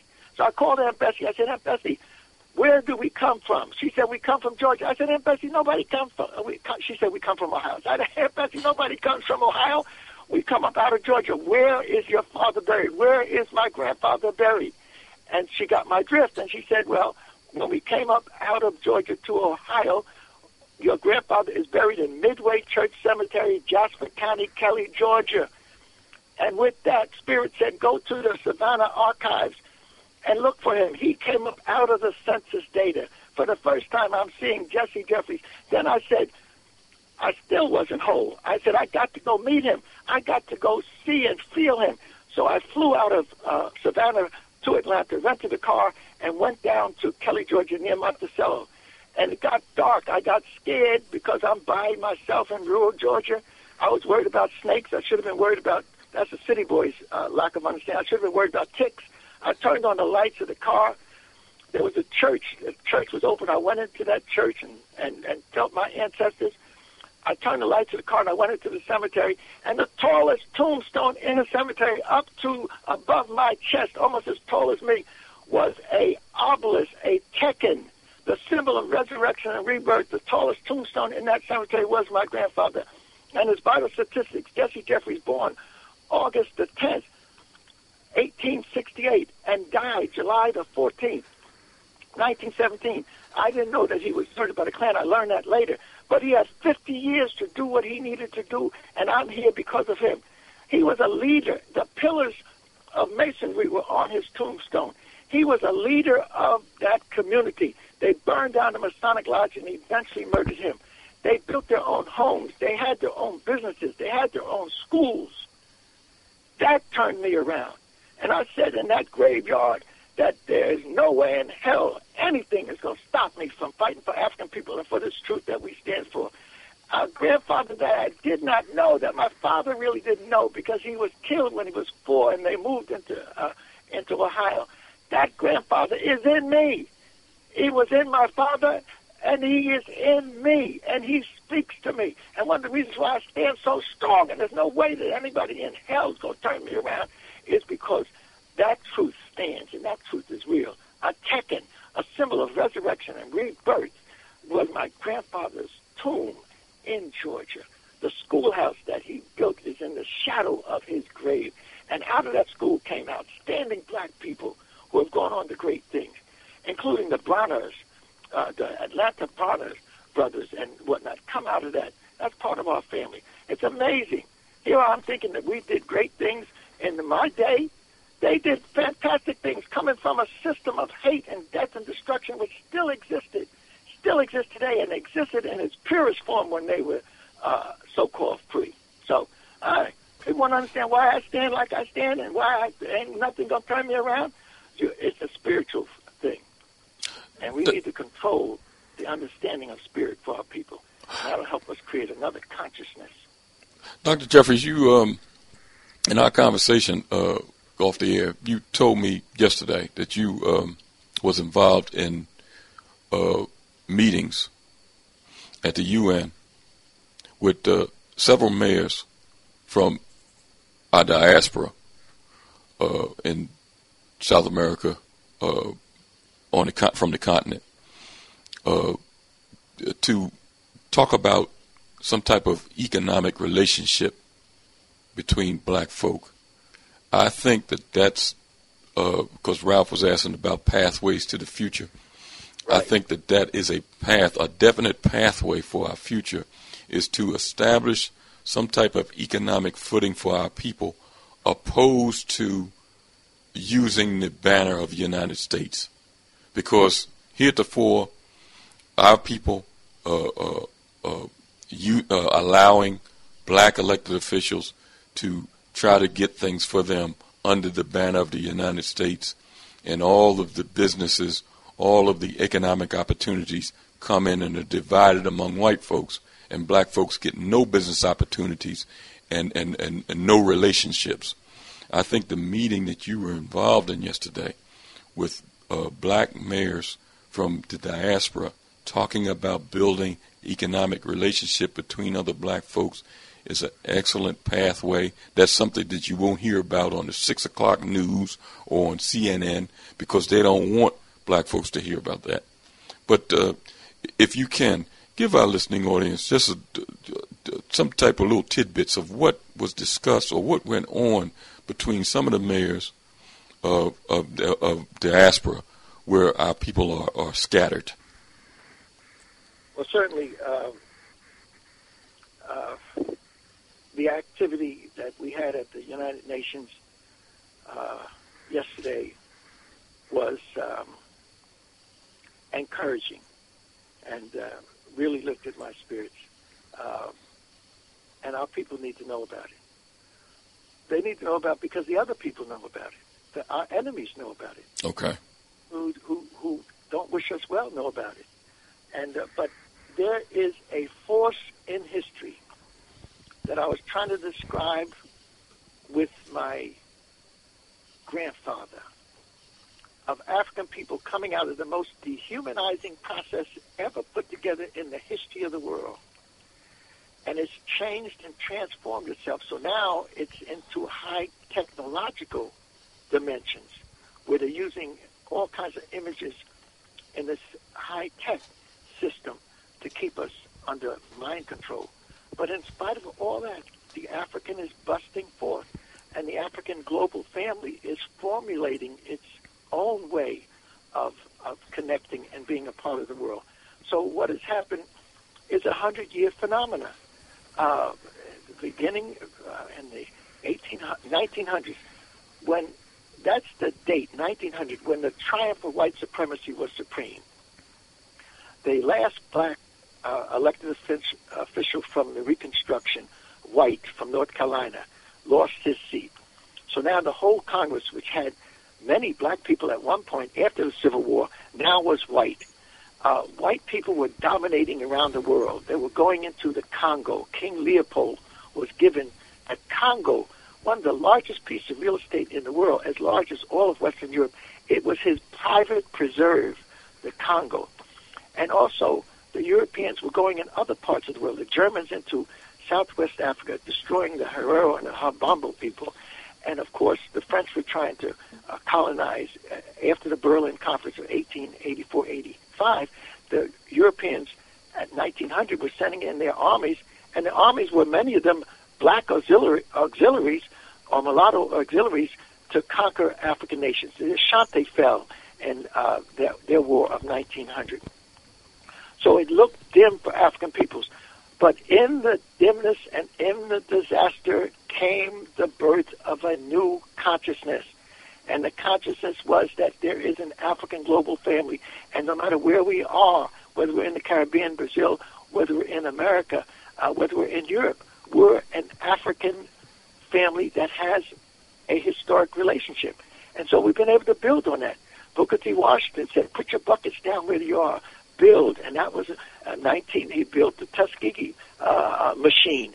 W.E.B. Du Bois said, we need leadership. Develop a talented tent. And that talented tent should be committed to you and not just to the capitalist system. And then here comes from the Caribbean Marcus Garvey, coming in with the consciousness that we're a global family. He wanted to link up with Booker T. And eventually he found a fertile ground in these United States because black men by the millions had fought in World War II. Africans had fought to help the British. Africans had fought to help the French. The French offered to take the American blacks if white America didn't feel that the blacks should fight in their army. They said, give us. So hundreds of thousands of black fought in World War II. Many of them fought under the French uniform and French regimental formation. And when the Victory Parade took place in 1919 or 1918, whenever it took place up Fifth Avenue in New York, the black men led the parade. The black soldiers led the parade. And their regiments were given the Croix de Guerre, the War Cross, by the French. They didn't stop at 110th Street where the parade stopped. They marched on into Harlem. So there was a consciousness rising. At the time that my grandfather was murdered, there was a growing black consciousness. In fact, in 1919, you had 25 so-called race riots. Black people were opposing oppression. And so into the 20s, you had the collapse of the European economic system. And so black consciousness began to emerge. You had Ethiopia under attack, and black people supported Ethiopia. But after World War II, black men coming back from World War II decided there's going to be another ball game. And they had a conference in Manchester, England, 1945, called the Fifth Pan-African Conference. And black people, including Du Bois, who was the senior member of the group, the Garvey family was there, and Nkrumah was there as a young person who had been educated in America. Now he was involved in this new awakening. Azikiwe of Nigeria, Jomo Kenyatta was there. All of Padmore from Trinidad was there. Ross McConnell from Guyana. There was a host of black people people meeting to map out a new world. Since the European world had collapsed for the second time within the last 30 years, Africans said, this is the time to put our system together. So they began to put together plans for liberation struggles and throwing off colonialism. And so they went home to their countries and organized themselves. At the time of the Ethiopian attack by the Italians in 1935, 36, 37, there were 3 free African nations: Ethiopia, Liberia, were 2 of them, and Morocco. But after 1945, they began the liberation struggles. They went back home. And then by the 1950s, you saw a movement, the Mau Mau movement. Africans want their land back and willing to die for it, organizing their liberation struggles. You saw a movement in West Africa with the Nigerians and the Ghanaians and others forming their liberation struggles and finally becoming independent in the 1950s. 1952, Gamal Nasser led the freedom of Egypt. For the first time, black men ruled in Egypt in 2,000 years. 1953, Mossadegh was overthrown in Iran because he was saying we need to control oil. 1954, the Vietnamese, Dien Bien Phu, beat the French. 1955, you had the Bandung Conference, where free African nations met with free Asian nations to plan a way forward. And our great minister, the Reverend Adam Clayton Powell, went there to represent black folk. 1956, Sudan becomes independent. 1957, Ghana becomes independent. 1958, Guinea becomes independent. 1959, Cuba becomes independent. 1960, a dozen free African nations in the French and English. Nigeria becomes independent. 1961-62, East Africa becomes independent. The West Indian nations become independent. 1963, they form a unity called the Organization of African Unity, the OAU. 30 plus African nations form a unity and say we can continue to try to fight the liberation struggles to free Southern Africa. So by 1974, the Portuguese colonies collapsed. By 1980s, Zimbabwe is free. 1990s, South Africa and Namibia are free. In the meantime, in the 1950s, you had the Black Power movement in this country. In 1960, it hit the students. 1965, we organized it, had a Black Power conference in Newark, New Jersey. 67, I was there. Black Power conference in Philadelphia, 1968. And then that Black Power conference transformed into the Congress of African Peoples. By 1972, we were meeting in Gary, Indiana. I had set up the Black Studies Department in San Jose. I came from California, and I went to Gary, Indiana. And at that point, I was making a move from California back to New York, and a growing consciousness was taking place. We went to the Manding Conference with Dr. Clark in 1972. We decided that conferences on Africa, the next one should be in Africa, not in Europe. So we began planning from 73. By 1976, we had the Yoruba Civilization Conference. The next one was in Africa. We helped organize it. So I have seen the growth of African consciousness over these years, and it is phenomenal. Malcolm in 1965-64 said if the Africans are going to organize themselves into a union, we need to get black folks to organize themselves in America, in the West Indies. And so he formed the OAAU, the Organization of Afro-American Unity. So this movement, politically, this movement in the communities, this movement in the institutions of higher education has coalesced now. Last year was the 50th anniversary of the Organization of African Unity. They have now formed the African Union. It's now 54 to 55 nations. And they have said we need to look back over the last 50 years and see what we did right and see what we did wrong and see how we can find a heightening process to push us further. This year, May 2013 to May 2014 is the turnaround year. This year, the theme is Pan-Africanism and the African Renaissance. Pan-African and the African Renaissance, the rebirth of African peoples. And so this process that you saw at the UN is a continuation of this. A few years ago, I was introduced to the black mayors. They have organized 3,000 black mayors. I held up a chart showing the 20 top African cities. I said, we've organized the black mayors. You need to relate to these African cities. And the next year they did. And every year after that, there's been a link between the black mayors in America, the thousands of them, and African cities. People actually sitting down, planning water systems, transportation systems, waste management systems, the best practices that can be used to help develop our urban areas. This dynamic is going on. They met last year in Colombia. They went to Cali, and they went to Cartagena, and they had the black mayors meeting with the Latin American mayors and with the Brazilian mayors. And I was with them a year or so ago in Nigeria when these the world mayors met. The next meeting of the world mayors is going to be in Abidjan in December. And so we'll be meeting with leaders from West Africa in the next few days, mapping out that activity that's going to take place. These are mayors of Tuskegee, for example, was involved. The mayors of even our northern cities was involved. So there's activity. People are not sitting down.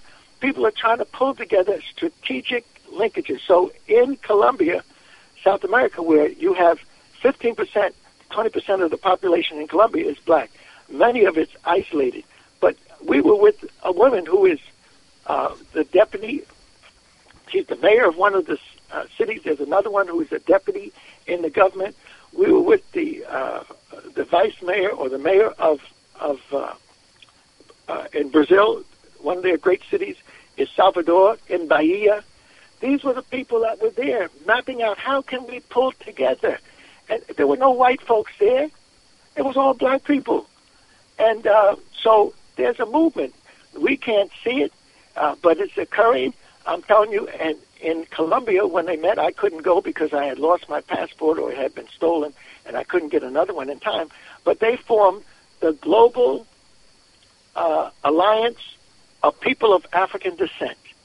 And that Global Alliance of People of African Descent is planning these conferences and these activities. So they are developing trade relationships with each other. Brazil, which is the largest black nation outside of the African continent, population-wise, and in size, it's larger than any of the particular black nations. But Brazil, when I went to Ethiopia last year for the celebration of this 50th anniversary, the vice president of Brazil was in one of the key sessions, and he was saying that 10 years ago, Brazil, which has a large black population, only 10% of the people identified, 9% of the people identified black. They took that same survey 10 years after, meaning last year, and 53% of Brazilians' population identifies African.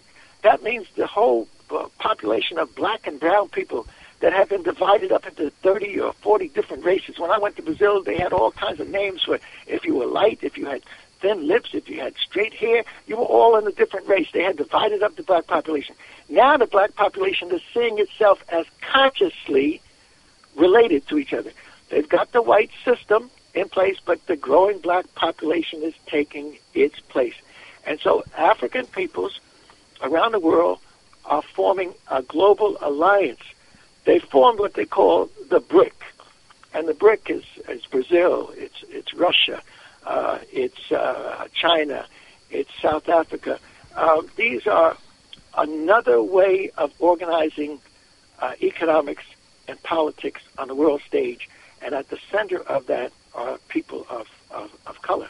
So there is a new ball game out there, but you can't see it sitting at home watching CNN. You can't see it or feel it watching these soap operas, watching these comedies, and all of this ridiculousness. But I tell you, there is a movement, and it's unstoppable. European is doing everything he can to try to stop it, but he can't stop it. I went to South Africa last year, and it was an extraordinary thing of thousands of us. Dr. Jeffrey, let me grab, because we're coming up on the end of the program, let me grab this call, 215 area code. What's your name? Where are you calling from? This is Brother Tim Overbrook section of Philadelphia. How are you, sir? Good evening, Brother Elliot and Reggie and Ralph. Good evening to you, Dr. Jeffries. How are you, yes, sir? Yes, it's a pleasure. Pleasure talking to you. Yes. I've always been fascinated by your lectures. When's the next time you'll be here in Philadelphia? Well, I'll plan something soon. Dr. Malefi Asante is a close friend of mine. He had me the last thing at his institute. I've been the UNIA has had me there, NBUF and COBRA has had me in Philadelphia. So I will be in Philadelphia soon, but this weekend I'll be in Washington because you have the Black Caucus meeting, and they have a session on Africa. Congressman Karen Bass has organized that all day Friday, and I got to make sure I'm there. But then I got to come back to New York because the NAACP has asked me to speak on Ferguson and Staten Island, and so that's important for me to be there. And we're planning to go to Ghana for a 8th Pan-African Conference at the end of October. Okay. And before that, I'll be in Buffalo because ASCAC is having its regional meeting. And so, look, we'll stay in touch with Brother Booker, and then we'll set up something. It's no problem for me to go to Philly. I can get there in an hour and a half, driving or taking the train. And another quick question. As far as economic power, do you feel, because I feel this in my heart, in order to acquire true economic power, particularly in this country, that a lot of African Americans have to buy into Pan-Africanism as realizing that we have to change our mindset? Because I always felt that slavery really never ended. Physical slavery ended in 1865, but mental slavery still carries on to today. Yes, you're absolutely right. And psychological dependency on the white system is what has seduced us, but we're breaking a hold of that. Even King, in the last of his days, he said, "Stop buying Coca-Cola. Set up your own insurance company." So even King had moved away from this crass integration into white folks. That's part of the process that devastated us, because we thought if we integrated one or two blacks into whiteness, we had something. We let the whole black system be destroyed. We integrated a few of our students into white schools, and then we didn't maintain the black schools. We didn't maintain the black teachers. We integrated into the white economy in a greater dimension, and we let the black economy go. The Bronner brothers have maintained their stake in black hair care, but Europeans are doing our hair now. Europeans have, and so we've got to be able to unapologetically circulate money within our own community. Every group does that. You don't have to apologize for that. That's what you do. And so hopefully new consciousness is emerging, in which we will begin to circulate the dollar within the black community 5, 10, or 15, or 20 times. Within the Jewish community, it circulates 15 or 25 times. Within the Asian community, it circulates. So we've got to develop unapologetically circulating the wealth of black folk within the black community, and then integrating with ourselves first and foremost, and then being able to integrate with others. Okay. Thank you. Go ahead, Dan. Do you consider Patrice Lumumba one of the original fathers of Pan-Africanism? No. He comes in as a Johnny-come-lately. Oh, really? And yes, that's why I say, brother, take my number so we can talk. 201. Wait a minute, hold on. Wait a minute, let me get. Yeah, because I always, I thought he was one of the originaters of Pan-Africanism. No, he was a child, and the person who was tutoring him was Kwame Nkrumah. But Kwame Nkrumah was tutored by others like W.E.B. Du Bois and inspired Garvey. So Patrice Lumumba had a vision that his nation, which was as large as Western Union, should be free, and it should be serving its people. But he didn't have the capability of doing it. He had the vision, and so he stands with the greats. But in order to carry out something, you can have a vision and a plan, but if you don't have the capabilities, it ain't going to happen. That's why I say we have to have systems understanding. Systems means you have to understand what the economic capability is, and that economic capability is linked to your political capability, and the cultural capability tells you what type of economics to have and who to do your political development with. So we are moving in that direction. Lumumba stands as someone who could voice and articulate the need for it, but there's no way in hell he could have had the capability of bringing the Congo together in any Pan-African way, simply because there were only 12 to 15 educated Congolese, and all of them were educated to be ministers of the cloth, of the gospel, like he was. But with the tutoring of Nkrumah, he began to see there's another way. And the Congo will eventually, because of its wealth, become a great part of the African nation. But The Congo is divided into ethnic groups, and that's the mind that rules the Congo and most of Africa. Okay. We have to begin to have these ethnic groups see themselves as one African family from diverse ethnic backgrounds. So that's why what we're doing is so powerful, and it is the key. That I don't see a conflict with a brother that comes from South Carolina or Georgia, even though I come from New Jersey. I don't see a difference between the brothers that come from the different islands of the Caribbean or Brazil. We're one global family. And that's what we were meeting on yesterday at the UN, with people from around the African world seeing each other as family. It was magical. And when I go to these great meetings, like in South Africa last year, when 2,000 of us were meeting, and meeting that we are a global African family. So the Cubans sent a delegation. The people from the parts of Europe, from Amsterdam, sent a delegation.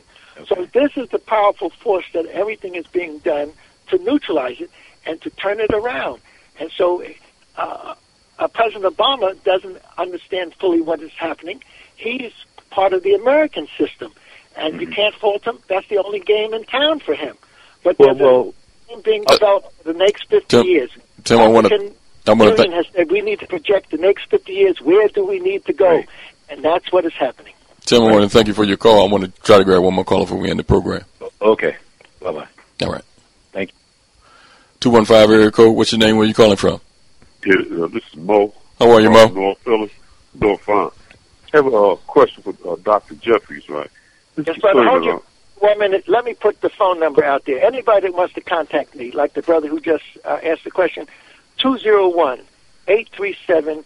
201-837-1355. I'll be glad to talk to anybody, talk to their organizations, hook them up with other people like myself. Go ahead, brother.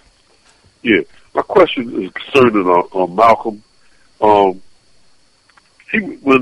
Spike Lee never showed us in the movie, like they had him over in Africa, and it had him like he was just over there sightseeing. But Malcolm was studying over there organizing, and he was getting the backing of African leaders to back his issue in the UN about making an issue of black people on the human rights. And one man in particular was a man by name of Pierre Pitzer. And I read in one book that he was killed the day after Malcolm got killed. And there was about 4 or 5 other African leaders Malcolm was scheduled to meet with in March of 1965, and all these men mysteriously wound up getting killed. Now, do you know anything about that, or have you ever heard anything about that? These men who was scheduled to meet with Malcolm and was assassinated?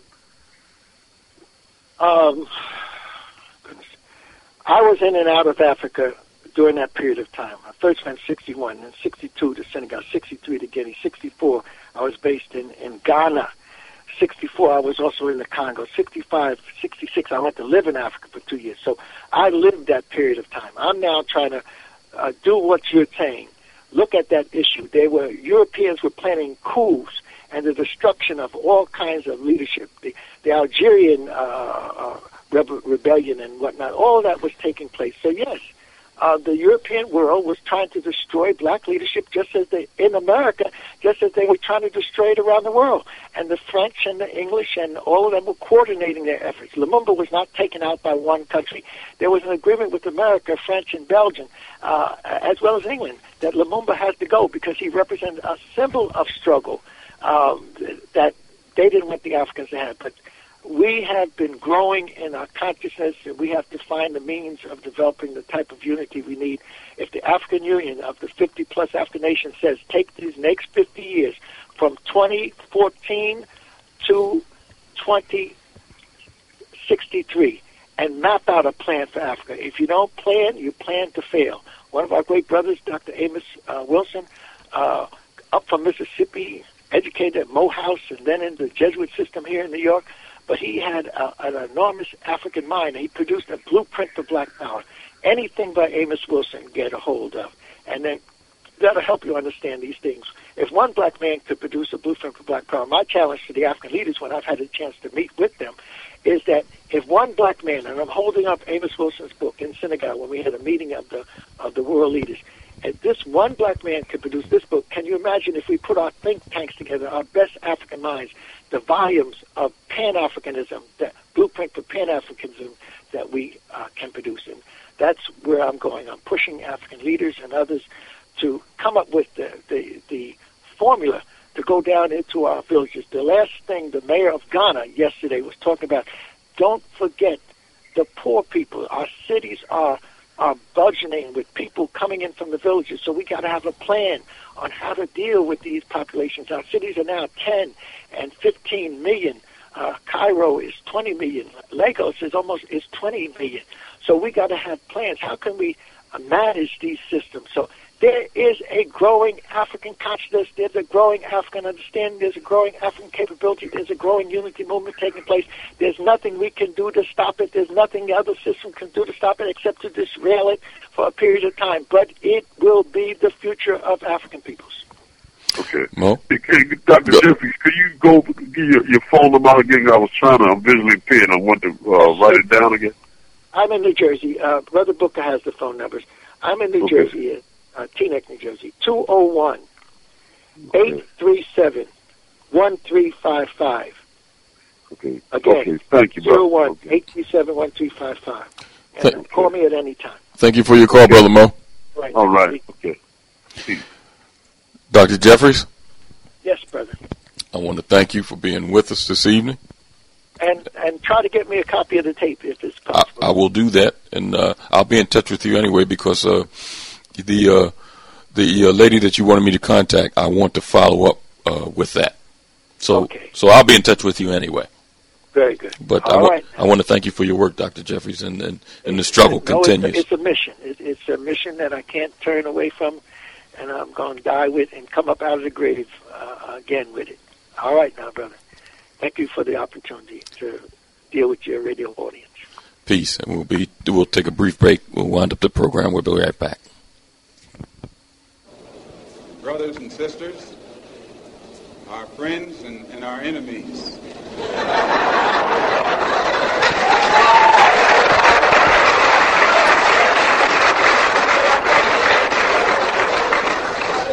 Everybody is here. You are tuned in to the Black Talk Radio Network. For podcasts and live program scheduling, visit us on the web at blacktalkradionetwork.com.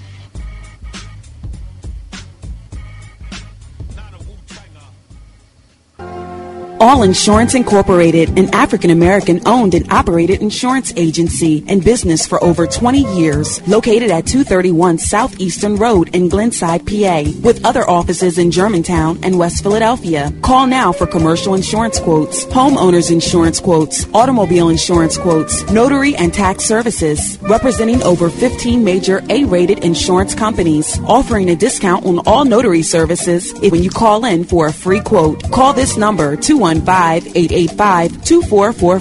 That number is 215-885-2444. 215-885-2444. All Insurance Incorporated.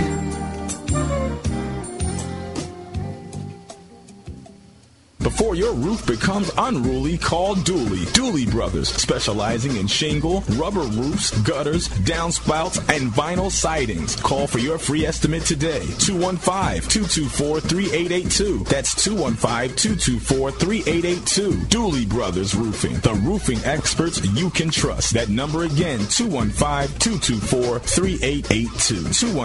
215-224-3882. Before your roof becomes unruly, call Dooley.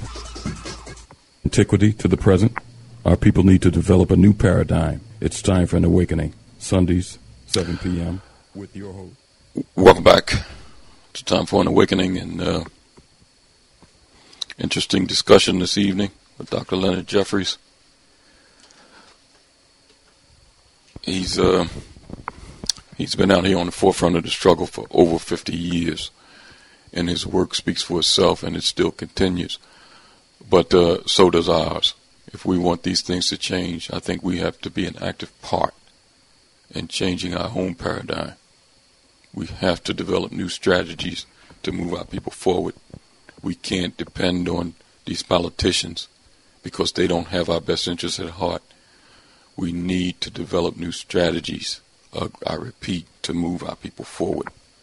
We can do this. We can do it. If we don't, who will? I want to thank everybody for joining us for the program this evening. A lively discussion as always. And we'll be back next week, Lord willing, to continue on this path towards an awakening. Peace.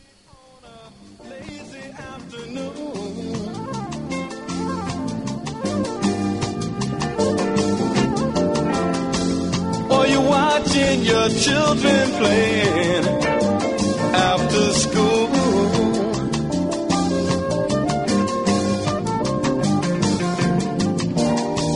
They seem to be so unaware of,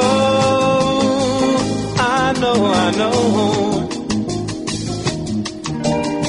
the things that they'll soon have to take care of.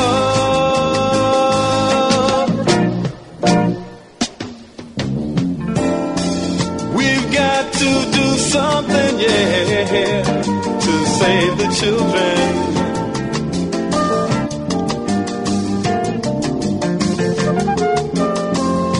Soon it will be their turns to try and save the world.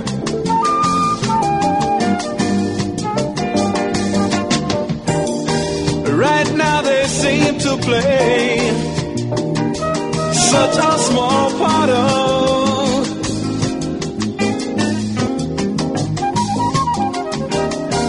the things that they'll soon be right at the heart of.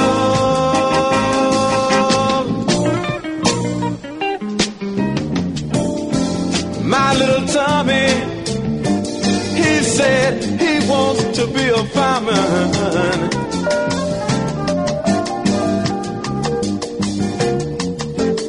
And little Mary, she said she got to teach school.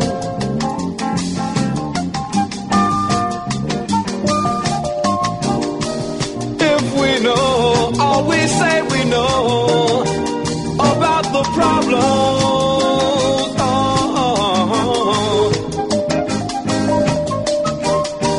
Why can't we do something to try and solve them?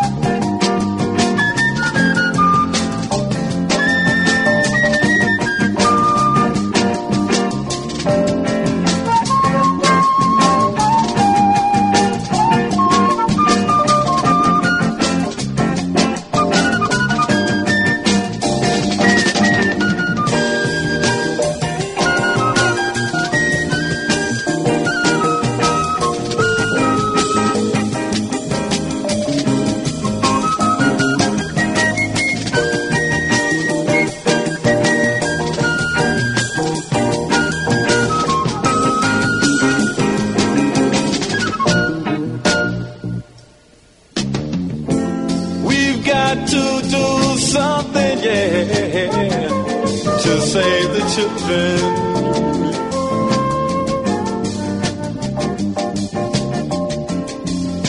Soon it will be their turns to try and save the world.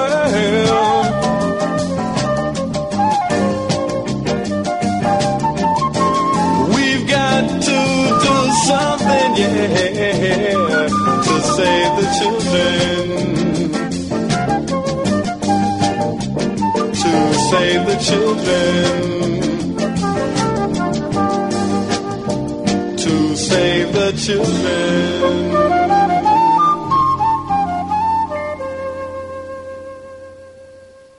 It is Ryan here, and I have a question for you. What do you do when you win? Like, are you a fist pumper, a woohooer, a hand clapper, a high fiver? I kind of like the high five, but if you want to hone in on those winning moves, check out Chumba Casino. At ChumbaCasino.com, choose from hundreds of social casino style games for your chance to redeem serious cash prizes. There are new game releases weekly, plus free daily bonuses. So don't wait. Start having the most fun ever at ChumbaCasino.com. No purchase necessary. VGW Group. Void where prohibited by law. See terms and conditions. 18+.